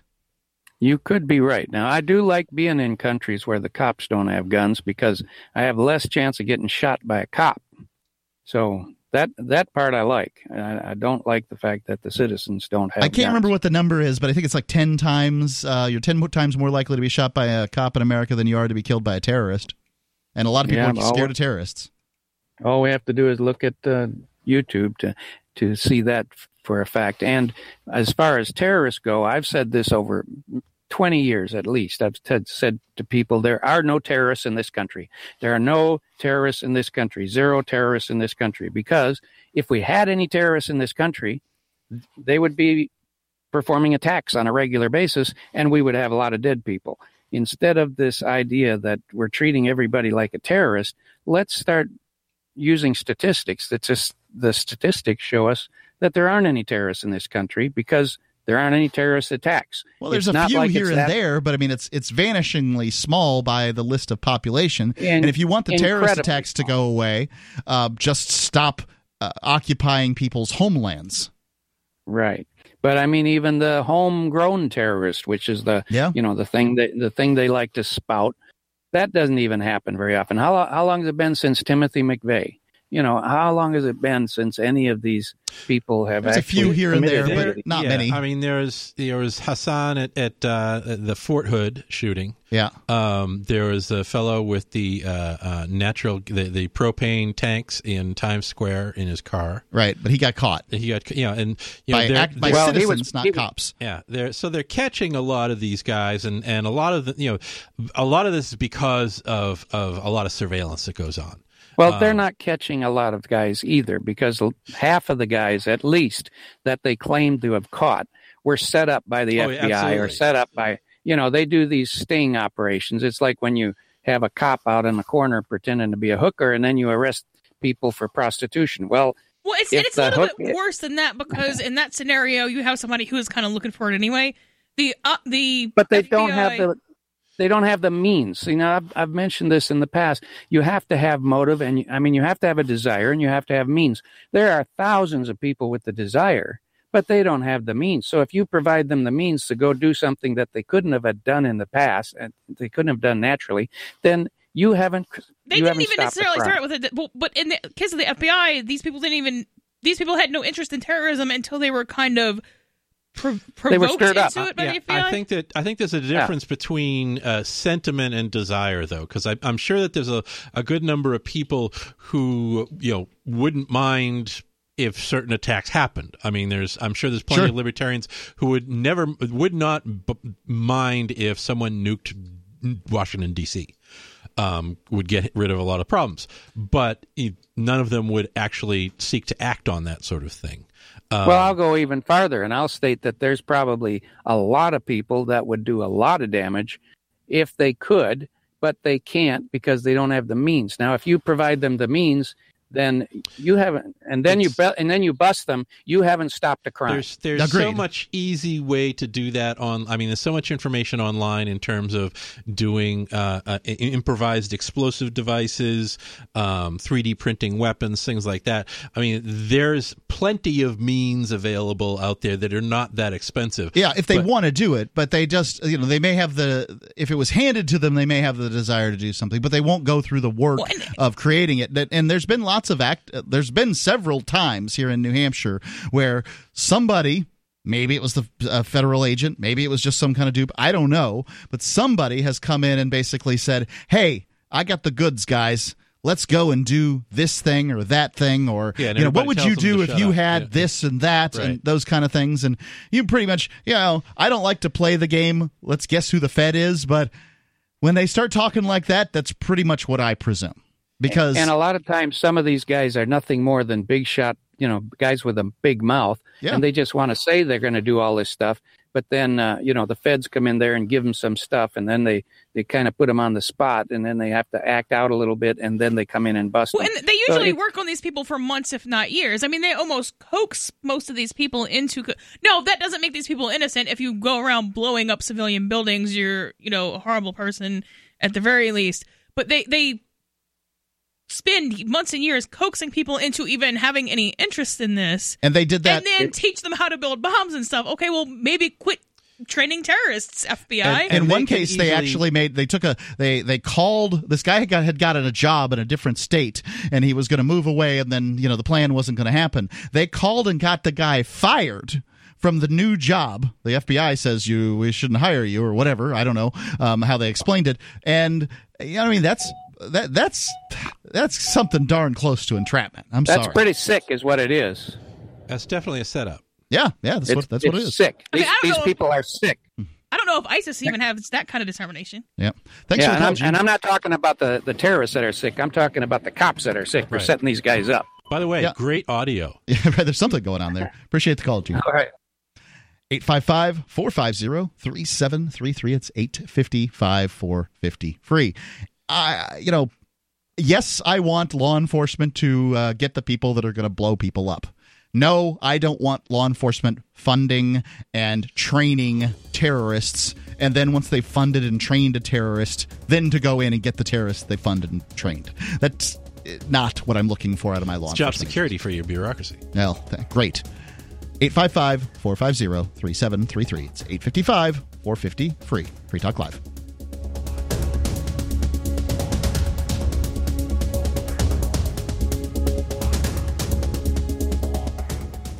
Go to themorganreport.com and receive updates and insights you will not find anywhere else on the web. You will discover how to grow and protect your wealth under all market conditions. The free Morgan Report provides interviews, webinars, question and answer sessions, plus mind-blowing videos. As David Morgan says, let my passion create your wealth. Themorganreport.com. Themorganreport.com.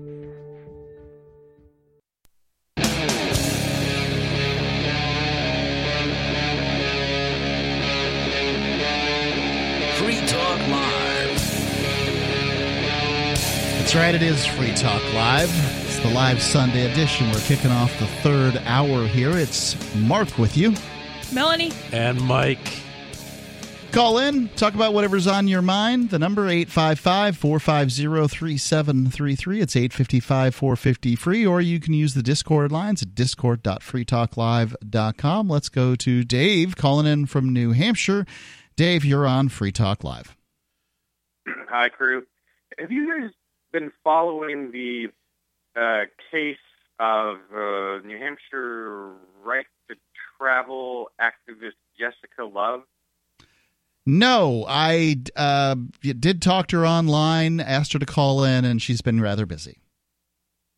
Okay. I obviously she can tell you more and better than I could, but I guess she recently wrapped up a 10-year run apparently of driving without a license and finally got caught. And she says it was worth it. Apparently I think she got caught about a month ago. And they took her card temporarily, and I guess there was sort of a hassle for her, and a lot of activists kind of had to help her briefly, or maybe a couple activists had to help her. But she says I guess she's added up. She had to go to court. She's added up all the numbers of how much it cost her and so forth. And she said she saved a lot of money by doing it this way, despite all the rigmarole that the court put her through. Well, that's interesting. That's how it turns out a lot of the time. If you can get a good run, in a lot of cases, for various violations, you come out ahead. I mean, I don't know. I don't think that there's a lot to the notions that you're not required to have a license, and that's only for vessels and whatever it is that people may come up with. But I can say this. It's highly unlikely when we're talking about an adult that if you take away their driver's license, I'm not going to be a better or worse driver if my driver's license expires and I don't pay to renew it. It doesn't change how good or bad of a driver I am. I'm just the same guy I was at this time without a driver's license. So the only reason for somebody who's at some point gotten their driver's license to lose their driver's license is basically just money. It's all about them, getting the money or whatever. I mean, you could do some things and they can take your driver's license away from you. And then, maybe that'll get you to be a better driver because, well, I don't know, reasons. But they, I think mostly they just do it to get paid. Yeah. There is kind of an interesting history, a rich history of the right to travel activism in New Hampshire. I guess most recently there was that there's a state rep who's a right to travel guy, and he took it to court and everything, and he did try to use all these conspiracy theories and procedures and incantations, and he refused to cross the bar into the area where the judge and the prosecutors were. Yeah, his name's Dick Marple. So there's nothing else. It's nothing else. It provides, a little bit of color along the lonely road we must travel. Yeah, I mean, when I look at this, that stuff, if you're just trying to baffle them with BS, feel free. But don't expect me to get on board with all that stuff. That's just not my belief system. As with anything else, the important thing is not whether you like what someone's saying, but whether they're doing what's right. And standing up to the government is what's not right. a lot of people doing, standing up and pushing back against the inexorable growth of the state. And if they are, they're my teammate. Oh, you know what? As long as we're talking about Jessica Love, did you know she actually is starting a New Hampshire Yellow Vest branch? Yes, I've seen her at a few events. She's got her vest, and she's been rather vocal on social media about that. Yeah, the Yellow Vest thing sweeping Europe, and I guess they're trying to get a little something going here in America, too. Yeah. Thanks for the call, Dave. Appreciate it. All right. Thanks, guys. 855-450-3733. That's 855-450-FREE. David in New Mexico. David, you're on Free Talk Live. Yeah, since you were talking about that, first of all, Kurt Riggin, R-I-G-G-I-N. Anybody know that name? I recognize it, but no, I couldn't tell you why. No. Well, you look it up on Google sometime. It's right up what you're talking about, right to drive, stuff like that. And what he does is part of the message I'm trying to convey is, here's one, for instance. He was pulled over one time. He never had a driver's license. He was pulled over one time, and he had fought these guys in court so many times. The cop pulled up behind him, sat there for about 20 minutes, and then just left once he figured out it was him, because they didn't want to deal with him anymore. And that's the message. Is the other day, Ian cut ended the phone call when I said that I'm up against. I got the one set of charges for calling my government on the telephone. And now I got another government agency. The court is threatening to call the sheriff on me for calling and asking for answers that I'm entitled to. And Ian's mindset is that you'll get to fight it when they cite you and take you into court. And what I'm trying to get across is, like, this Kurt Riggin, and that's Kurt with a K, is that if you battle them before they battle you, and battle them hard, then the cop will pull up behind you, sit there for about 20 minutes, and then leave when he figures out who you are. Anyway, that's not my topic. I just threw that in there because it might be. Oh, and the side note, I was in a courtroom on a failure to have a driver's license thing with Kurt Riggin representing my friend in Sedona, Arizona, back in, I don't know, around the turn of the century, around 2000, somewhere in there, just after 2000, 2001, 2002, a woman that I knew in that area was fighting that. How'd it go? We had that judge and that. I don't remember that was one hearing. I don't know what the final disposition of the whole issue of whether or not she was going to get a driver's license. But what I do know is that the judge recessed the hearing at a given point after we had been arguing back and forth in the courtroom, And by the end of the hearing, we had made up with the judge, and we were all friends again. But we had the judge admitted that at the recess, he recessed. He was ready to go back in his chambers and drink a fifth of liquor. We had him so tied up that he wanted to go back and get drunk. And that's the point, is you need to hammer these people. Oh, and your mnemonic thing, you just reminded me of something that, the Speaking of resistance, let's talk about the mnemonic. Yeah. This is something that we talked about in the first hour, which was, Mike, electricians have some mnemonic for knowing the different types of resistors. Well, yeah, the color codes on resistors, the colors represent numbers that tell you how many ohms of resistance that resistor has. Right. And so because it's, there's so many colors, you need to remember what numbers are represented by those colors. So we have a mnemonic saying that has those colors in order from 0 to 9. And so that it goes, bad boys rape our young girls, but Violet goes willingly, which is black, brown, red. I know where Violet is.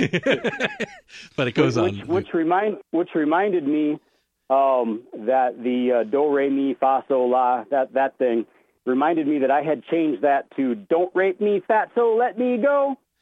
How I remembered that one. We had a song that.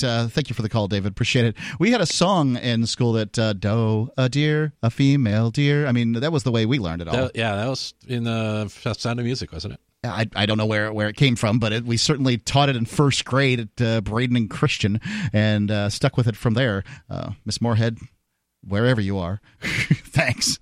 I think that mnemonics are something that really are very helpful in learning, and if it's a little rude, then maybe somebody needs to come up with a better one and start training people on it. But, something works. It works. And I'm not going to complain. There's another thing in electricity. There's the diagonal cutters for cutting wires diagonally are called dikes. Yeah, there's nothing wrong with that. They are diagonal cutting devices, and they're called dikes. 855-450-3733. Am I a sexist for calling dikes dikes? Free Talk Live, 855-450-FREE.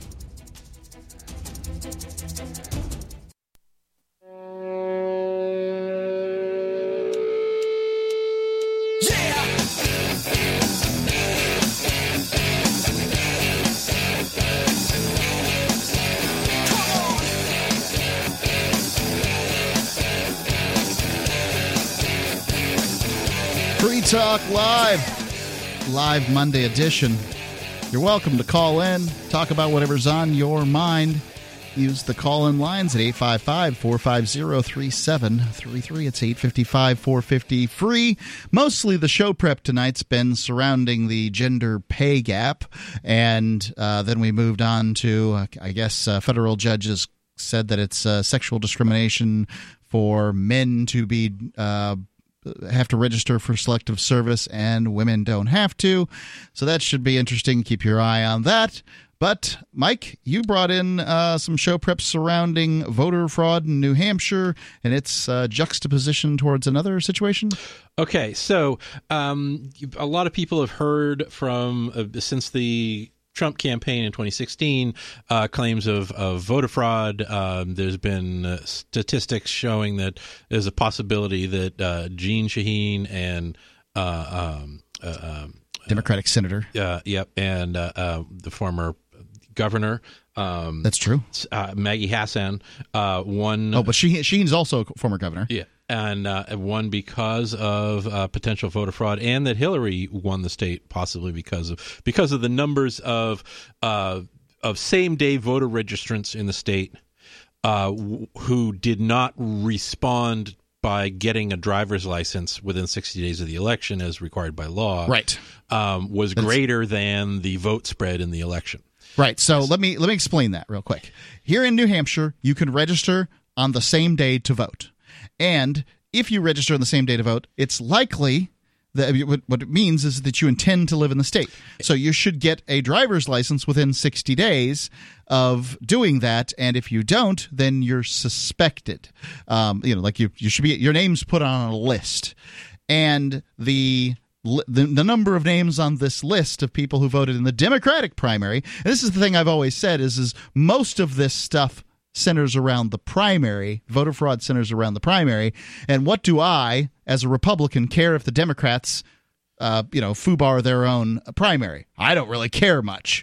But in this case, there were more names on the list than there was as far as the difference between Hillary and Bernie in New Hampshire. Is that right? There was also in the general election. Okay. So there was decisions being made in the general election that were greater than the same-day registrants on Election Day for the general election. Okay. I happen to know 2 people that were on that list. And they voted Republican, by the way. So they have finally convicted one person who was on that list. All right. A 21-year-old fellow who I would guess is probably a UNH student, since he's living in Durham, or no, he was voting in Durham. Okay, sounds like a fair bet. Which is where UNH is located. But he is a resident of Dracut, Massachusetts, and they were able to establish that he voted both in Durham and in Dracut, and so he's been convicted of voter fraud. He's been likely because he got an absentee ballot in Dracut and sent that in, and then went and voted while in Durham. Yes, and both jurisdictions have signed affidavit from him stating that he was not domiciled voting in any other state or any other city or town. Right. So Which you have to sign all the time anyway. Yes. Yeah. And so he's been convicted. He has 6 months in the House of Corrections, which can be suspended if he completes 200 hours of community service and pays a $2,000 fine. He's the 4th person that's been convicted this year. There's been, from prior elections, 3 other persons, one gentleman from Miami, another person from Hooksett, and 2 other people in voting in Hooksett. Is this Miami, Florida? Yes. Okay. And 2 people from Belchertown, Mass, who voted in Hampton, New Hampshire. So a lot of it's going on in New Hampshire. Yes. And so they're starting to rack up some convictions here. And so we've got the voter ID law here in New Hampshire and the Democrats are complaining that it's somehow violating your right to vote, having to have an ID.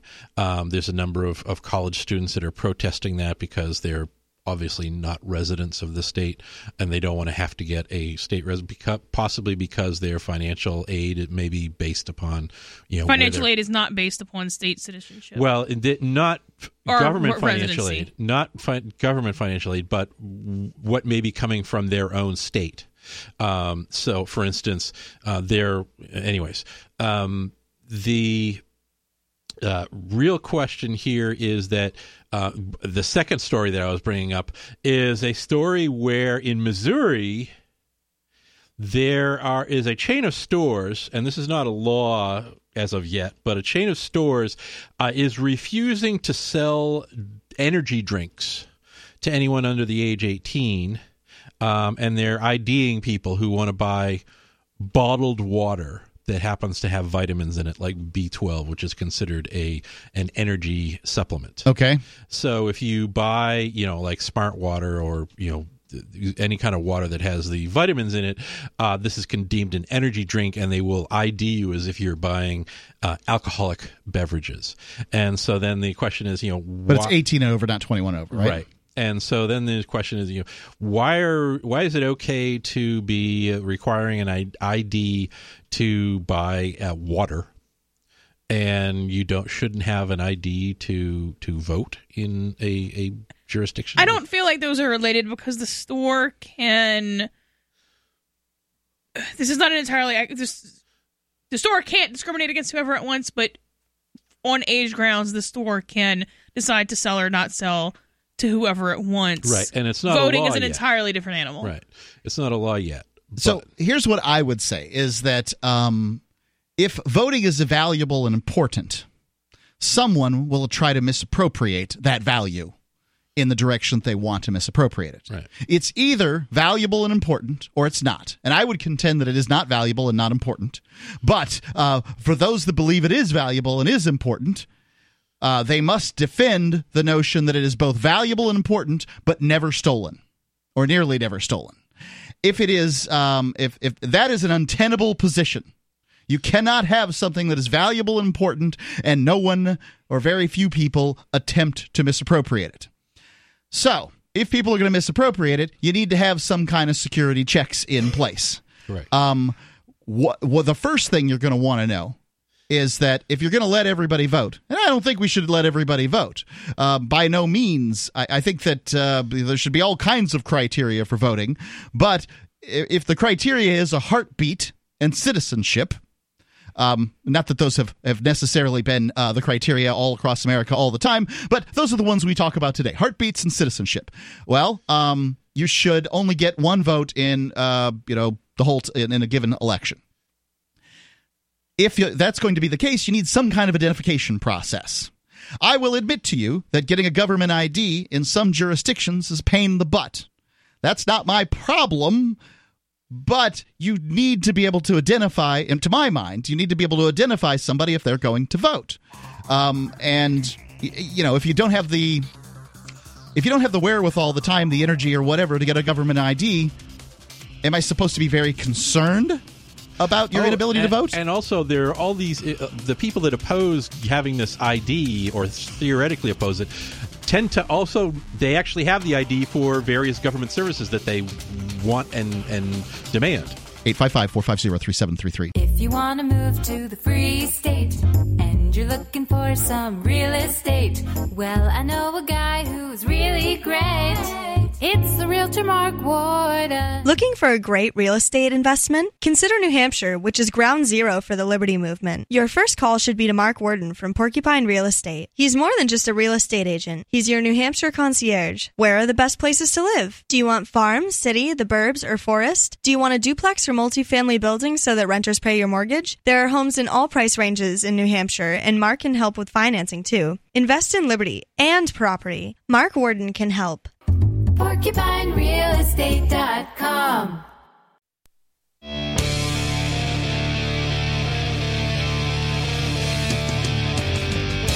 Free Talk Live Monday edition. It's Mark with you. Melanie. And Mike. Talking about, well, Mike, you brought up voter fraud, and it's happening a lot here in New Hampshire. It would, because New Hampshire has had one of the laxest voter registration laws in the country, and they've amped it up a little bit, but it's not much. Oh, and it's been so crazy in the past. I've had debates with assistant attorney generals who were in charge of investigating voter fraud, who actually were basically covered it up.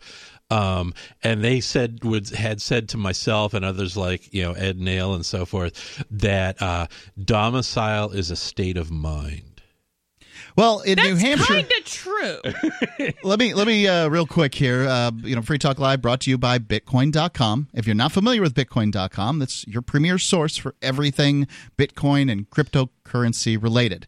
At Bitcoin.com, you can go and get a Bitcoin wallet. You can purchase some Bitcoin. You can go get some free Bitcoin Cash from their wallet. You can spend your Bitcoin. They'll show you where to spend it. One of the places they recommend is going to saveatpurse.com. And you go to saveatpurse.com. You can save 25% on your purchases at Amazon through saveatpurse.com. That's a pretty big deal. So you can go get some crypto, and they'll tell you how to spend it, everything. They get the latest news, whatever you need. You get it at Bitcoin.com. That's Bitcoin.com. So when I think about this the situation where people are mad, liberals, Democrats are mad because New Hampshire's instituted some new laws. Not, to my mind, not strict enough. Oh, no. On who can vote and who can't. Now, I generally, at this point, I don't vote because I don't want to give up my address to the government. I don't trust them to be a caretaker of my address. But they already have it in the county registration. Nope. My house isn't owned by me. I have given up what I consider to be statistically insignificant act of voting.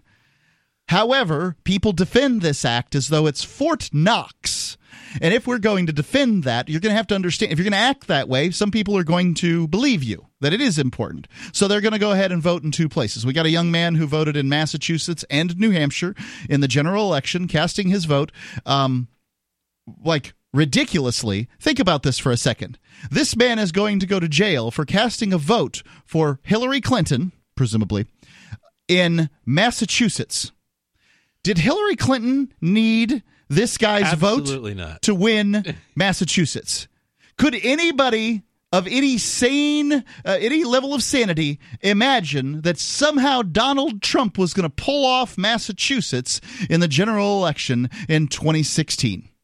Well, no. But this idiot went ahead and voted in both Massachusetts and New Hampshire because he believes voting is important and doesn't understand it.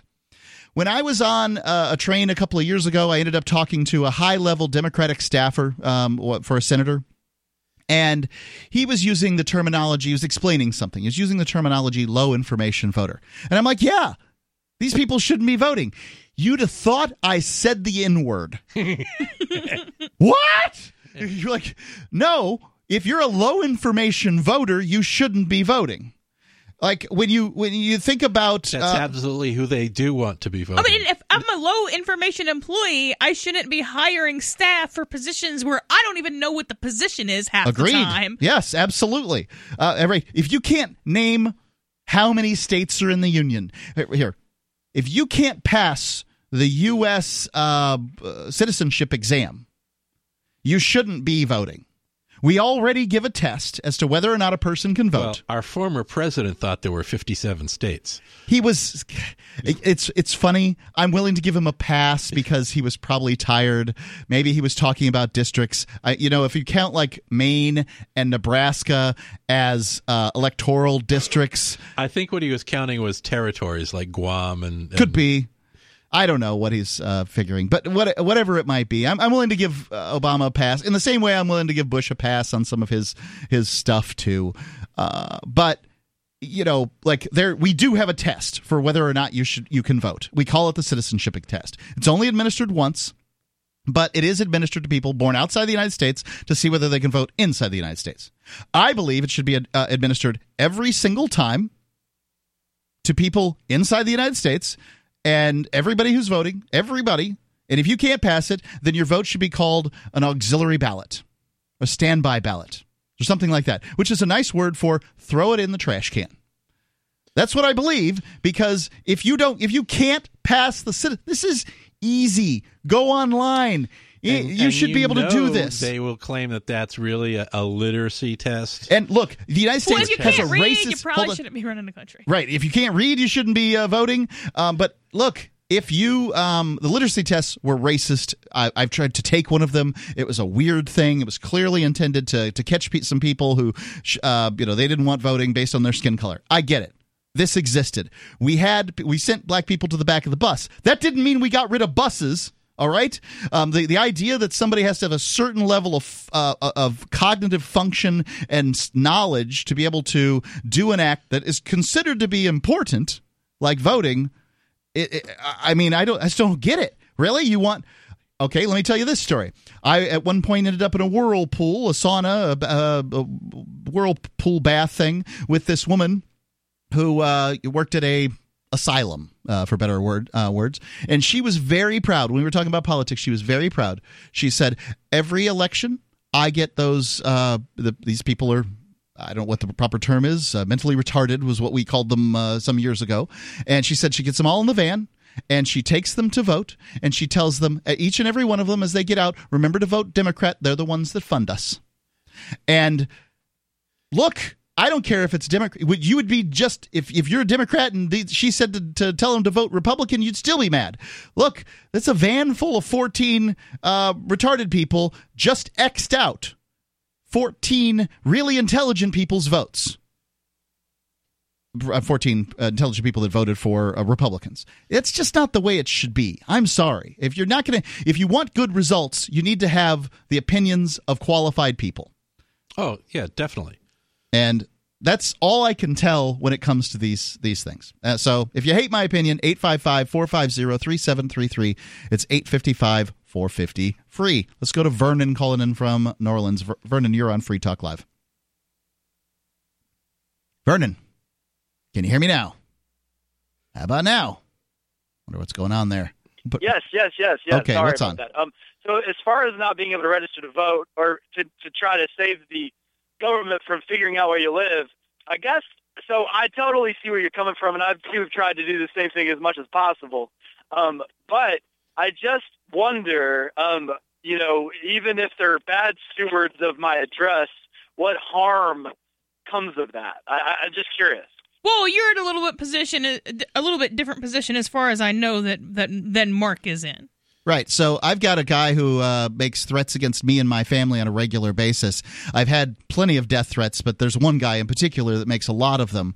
And you can go find that at things James Wittekine says. I put them in quotation marks because I copy and paste that stuff. And you can see the sorts of things he says. It's on Facebook. You just look up things James Wittekine says. But yeah, I mean, I don't want anybody to be able to necessarily find out where I live. I'm on nationally syndicated radio, and 500,000 people hear my voice and my opinions on a monthly basis. It's easy as anything to find the studio. I mean, Sure. To me, it just seems like it's a. And again, I'm not judging you or anything. I'm just trying to. Vernon, I don't care if I get shot and killed. I care whether my wife and child get shot and killed. They're not at the studio. You make a good point. As long as it's for your protection. I guess I was thinking you were looking at it from a different angle. Yeah. I've got something to hide or something like that. You know what I mean? And I guess maybe that's the angle. Like maybe you all can explain it to me. Like why do other people that don't have death threats and other things? Why is it that they want to hide their address from the government? I think the government, if they want to find you, can just look up your cell phone bill and figure out where your cell phone is at 3 o'clock in the morning most nights, and if they want to figure out where you are, would be my guess. But why they do it, I don't know. People are weird. Free Talk Live.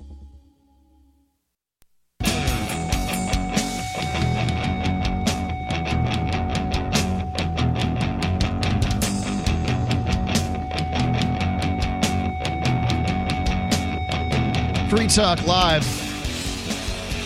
Live Monday edition, final segment here. We were talking about the idea of voter fraud. And if you listen to sort of, I don't know, the media that sounds more liberal, I don't like to label them one side or other. Free Talk Live's happy to call themselves a libertarian talk show. I don't have a problem with doing that. But I don't want anybody to take a label that they don't want to have. However, you get the notion that the voter fraud just doesn't happen.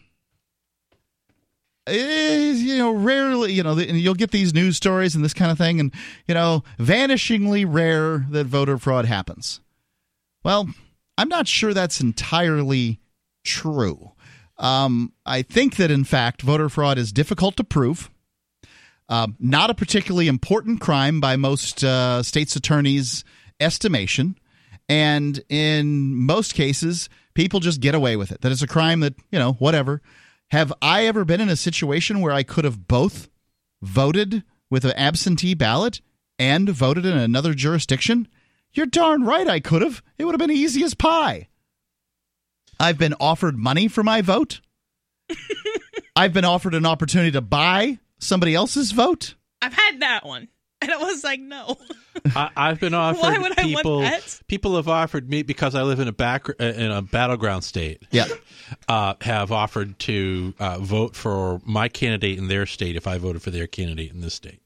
Okay, and I imagine that seems fair to them. In my case, I was a taxi cab driver, and it was, I think, the Bush-Kerry election, and the lady said she'd give me $20 tip if I voted for Kerry. Now, what I didn't tell her is, hey, lady, I'm a convicted felon, and I can't vote in the state of Florida. But I was telling her what I would do, in the future. And I was voted for Michael Badnarik, I believe was the option at the time, the Libertarian candidate. And so she didn't want me to waste my vote on the Libertarian. She wanted to give me $20 so that I would vote for Kerry. What's that? I love the wasted vote argument. Yeah, the wasted vote argument really is silly. I can tell you one way that you can get your opinion heard without wasting it. You can go to amp.freetalklive.com and you can support Free Talk Live. There's nothing out there on the radio like Free Talk Live. Nobody's taking the positions that we're taking. Nobody's supporting freedom. Nobody's giving you the opportunity to have your voice heard the way Free Talk Live is. And if you think that's valuable, and it is, unlike your vote, this is valuable. Go to amp.freetalklive.com, and all we're asking is $5 a month. That's the cost of some kind of fancy coffee at one of these fancy coffee chains, or something that you can do without. You can do without $5. I swear, this is not an issue of cutting back or anything like that. It's amp.freetalklive.com. It means a lot to us, and you get to have your voice heard within Free Talk Live. We listen to our amplifiers. Go to amp.freetalklive.com. Have your voice heard. When I think about, in one instance, I had a friend who decided that he was no longer going to vote because something didn't go his way. I don't like the government anymore. I'm not voting. And he said, he'd vote for me. He said, for $10, I'll go and vote for you. I'll vote however you want me to vote. Which, of course, if he's offering it to a libertarian offering libertarians to vote, you're just getting $10 to go vote, right? Libertarians are going to have you vote for the It's not worth risking the felony for $10. I mean, come on. No, but nobody likely would do anything about it. It's just so pointless. This whole conversation that goes on. If you want to have good results, let's think about something that we want to have good results on. Let's talk about brain surgery. If you want to have brain surgery, good results in brain surgery, you're not going to go on a Facebook group and just ask people about brain surgery, right? You're not just going to get anybody's old opinion on brain surgery. You certainly wouldn't get their yes/no opinion on brain surgery. That's voting is this blunt force notion that really, the best I can tell, is really just meant to keep us from revolting against our government. Every few years you get this feedback. They get this, this little treadmill you can get on, and you can feel a little bit better, and you win some, you lose some, and all that stuff. I just hate the whole process generally. I treat it as a matter of self-defense. I don't think it's wrong to do it. I carry a gun when I go down dark alleys, yep. and I vote when I'm faced with obviously criminal politicians. Yeah, I'm with you on that. I don't have any problem with that analogy. I just think that largely, I would imagine you would agree with this, Mike, that largely your vote has not mattered. Right, it's not made a difference. Very rarely has. Very rarely. And usually on a local level, not on a national absolutely. Level. Or a state level. There's no such thing as a national election. New Hampshire is kind of odd in that there are some elections that win by 2 or 3 votes. There was one election where the guy won by 1 vote. Yeah. But it's just the worst possible system that you could... I could not come up with a possible system if you wanted me to. Yeah, the first past the post system of voting is the worst of them. Even the ranked voting and all this other stuff would probably get a better feel for what the public wants, but I don't really want the public's opinion. Pardon me while I wax cynical here, but you want a bunch of ignoramuses' opinion on a particular topic? These people don't know anything about policy. I actually think that you couldn't do any worse than just by picking random people out of the phone book to hold office. Agreed. That would be preferable to democracy or variations on democracy. The biggest complaints against monarchy tend to be things like King Henry VIII and 15th century medicine where he was treated with mercury. We probably could put a monarch in place and they would be better than this bouncing back and forth crap. Have it to be a monarch. You have a contest like Survivor, okay, where you have all these different actual tests to go through, and whoever makes it through, they become the king for however long. Okay. Well, no, because that just brings back most of the same problems. So one of the problems with democracy and variations on democracy is that you have people with perverse incentives. If an office term is 2 to 8 years, your incentive is to go in, milk it for all it's worth, and not care what happens when you leave. To look great for 2 to 8 years. Right. And if you have it for the rest of your life and can pass it on, maybe, then your incentive is to preserve the capital value of the area. So, yeah, you're still a state agent and you're still a thief and you're still all these things, but you're running it much better from the perspective of the land and the people on it than somebody who's just like, well, I'm going to be here for 8 years. I tend to, I have a lot of sympathy for these particular positions. I'm not advocating monarchy as a solution. I'm only pointing out that the one innovation that we've had in governance in the last half millennia, which is democracy, is probably not an innovation at all. And that this organizational model known as the state is highly rigid and not suited to the modern society. Modern society is better suited to an organizational model like the internet, where people have a great deal of freedom. And where you have organizations that form on an ad hoc basis to create standards and rules that people adopt voluntarily. And best I can tell, this is the best problem solving. I'm not saying freedom isn't scary, and I'm not saying that it doesn't have its problems. It's got its problems. But you have to compare it to what you've got, or to what's possible, or propose something better. At least the socialists are proposing something new out there, semi-new. Not really new. Something different. No. Yeah. If we just gave all the power to the people I like, then things would go better. I mean, that's sort of a wishy... Same old mass murder wrapped in a nice, fuzzy, ecological The wrapping. people I like wouldn't do the mass murder, Mike. It's those people over there that got the power. Those are the mass murderers. My friends aren't a problem. It's your friends that are the problem. That's the problem. That's it every time.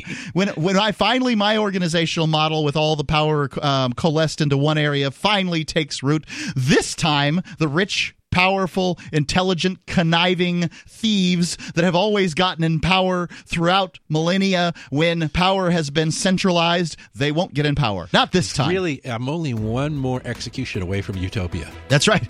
What's It's one a lot more than that. To the gulag with them. Thanks for joining us here on Free Talk Live. You can check us out at freetalklive.com and our Twitch channel. See us at twitch.freetalklive.com. All those options are available to you. Thanks for listening.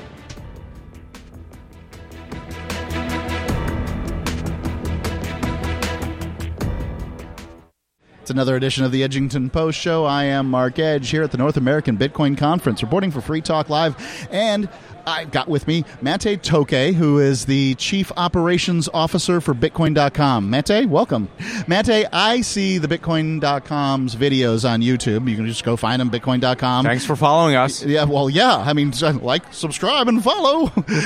They've been great, and I think they're getting better as time goes by. You're a frequent visitor there on the videos. Right. I like to co-host every once in a while. Right, when you happen to be where Roger is. Roger seems to be the central guy. Right, he is. And Bitcoin.com is a very global company. That's true. With people everywhere, from Europe to, and just about every continent. Obviously the glaring exclusion of Antarctica. But, you guys are everywhere. And what I think is amazing is, as I'm watching this video channel, there's always something new. Not only does Bitcoin.com cover its new things, but it's covering all the new things that are going on in the crypto sphere, especially, focused on Bitcoin. Right. Focused on Bitcoin Cash, I should say. Yes. But that's right. That's the aim of the show, not to only talk about Bitcoin.com and Bitcoin.com's products and services, but to share with the world what's new in the Bitcoin Cash ecosystem. Every week there are plenty of news, and people, develop a lot of great products and projects on the Bitcoin Cash. And here we are, 2019, at the North American Bitcoin Conference. And again, we're talking about news, so I want to share you a news that we're going to be doing. And that's the exact same thing I had on my presentation as well. Bitcoin.com is starting a new program in Venezuela. Venezuela's hard hit right now. That is correct. Socialism sucks, right? I should say cryptocurrencies are unstoppable, as you know. And the biggest need for cryptocurrencies right now are, I should say, in Venezuela or in Africa. If you don't mind, I will share you and the listeners about the program and what we're going to be doing. So our aim is to basically onboard at least 500 merchants in Venezuela to start accepting Bitcoin Cash. Now, we know that it's a big goal, and this program is going to go on for months and months. And you might ask the question, how are we going to do it? Yep. That's right. So basically, we're going to have people on the ground who will go and educate merchants in Venezuela and tell them about cryptocurrencies. And basically, every people who signs up a new merchant will get $5 in Bitcoin Cash as an incentive. We're also working on a program for an incentive-based program for the merchants as well. Now, as we all know, there's hyperinflation going on in Venezuela, and the really interesting, or I should say terrifying fact, that if you had bought $1 million worth of Venezuelan bolivars in 2013 when President Maduro came to power, that money now would be worth 37 cents. That's how much for 37 cents? What? How much? What? Tell me the numbers again. So if you had bought $1 million worth of Venezuelan bolivar in 2013, that would now be worth 37 cents. 37 cents, correct. Yeah. So not the best investment, right? Right. $5 worth of people. I mean, in my presentation, I had a picture, right, with a big stack of money and the chicken and the grilled chicken. You need 14 million bolivars to buy a grilled chicken, and that's a big giant stack of money. Yeah. So people, and we're real interesting, right? We're always talking about unbanked population around the world. Unbanked populations certainly need cryptocurrencies and Bitcoin Cash for sure. Right. But what's real interesting about Venezuela is that people have bank accounts, but the money they have on their bank accounts are basically worthless because there is inflation by the hour. So what people are doing about it, they're looking for an alternative. What is the best alternative? Is Bitcoin Cash. It's cryptocurrencies because it's permeable. They can do some business with U.S. dollars or whatever if they can get the U.S. dollars. But the problem is that there's this this wall that both the federal government of the United States and Venezuela in order to prevent those dollars from going into Venezuela. However, if cryptocurrencies, there's nothing to stop them. People have cell phones in Venezuela. They have electricity in Venezuela.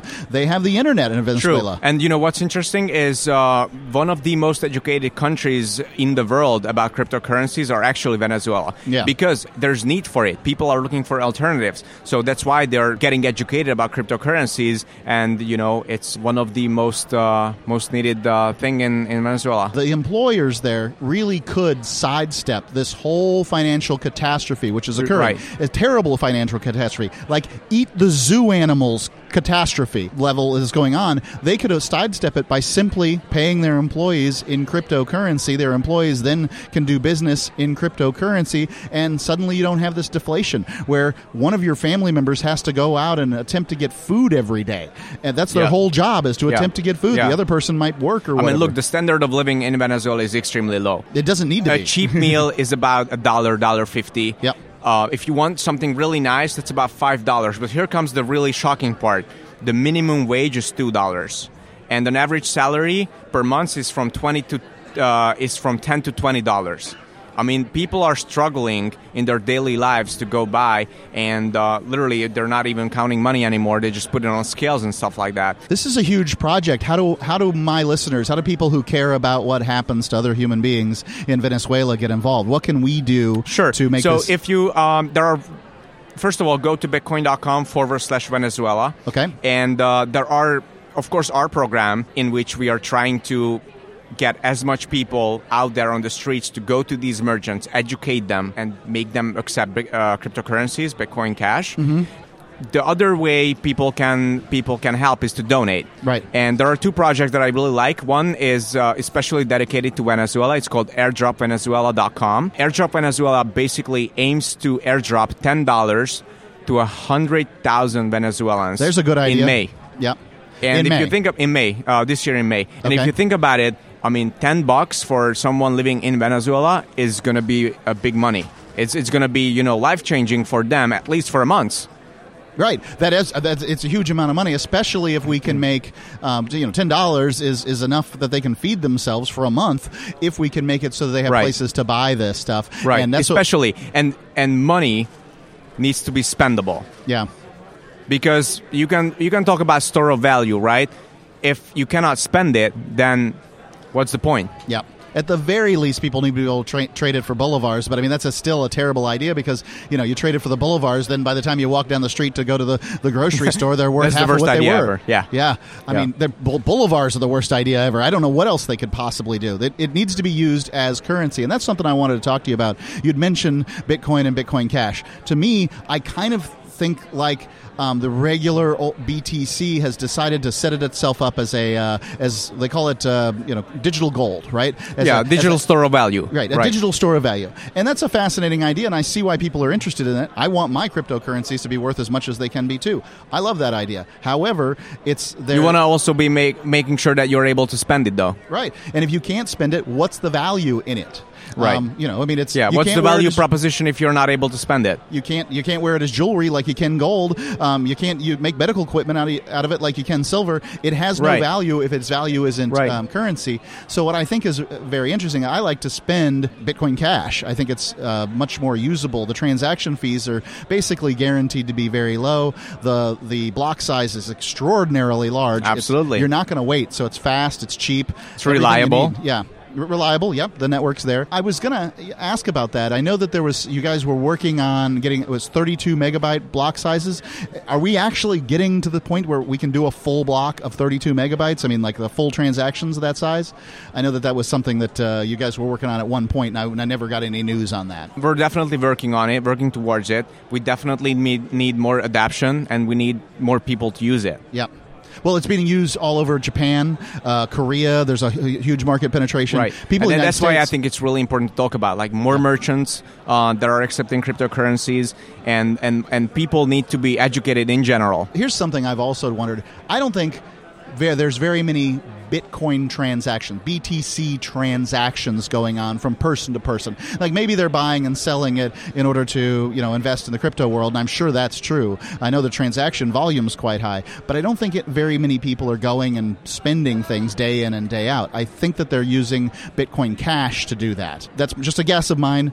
Do you have any ideas what the retail transaction level is comparative between the different coins out there? Because I think people are doing business in Bitcoin Cash. I don't have that data, but eventually what I can say is that businesses rather deal with currencies that are reliable and cheap to use, and that is Bitcoin Cash. A lot of places dropped BTC, sadly. They did, yes. In the last 6 months to a year. Yeah. Bitcoin.com is the deepest, most robust platform out there when it comes to cryptocurrencies. You can find out the news. You can get a wallet. You can buy Bitcoin. Bitcoin.com. Thanks, Mate. Thank you so much for having me. We have some good news. The indictments against Ross Ulbricht in the District of Maryland were dismissed with prejudice, meaning they can never be refiled. This is especially good because those indictments contain the only charge ever made that Ross engaged in murder for hire. This was a serious allegation that Ross Ulbricht denies. It was never prosecuted or ruled on by a jury, but was trumpeted by the federal government and the media as if it were proven fact. The Maryland court held these indictments for almost 5 years, poisoning Ross's case and leaving him under a cloud of unproven allegations. As explained in Ross's appeal to the Supreme Court, the fact that the judge used these allegations to give Ross a draconian sentence of double life without parole violated his Sixth Amendment right to a jury trial. Judges are required to issue sentences based on convictions decided by a jury, not unproven allegations never even charged at trial. Although this is a positive development, the dropped indictment will not set Ross free. Now, a presidential pardon is Ross's only hope of freedom. Sign the petition at freeross.org. freeross.org.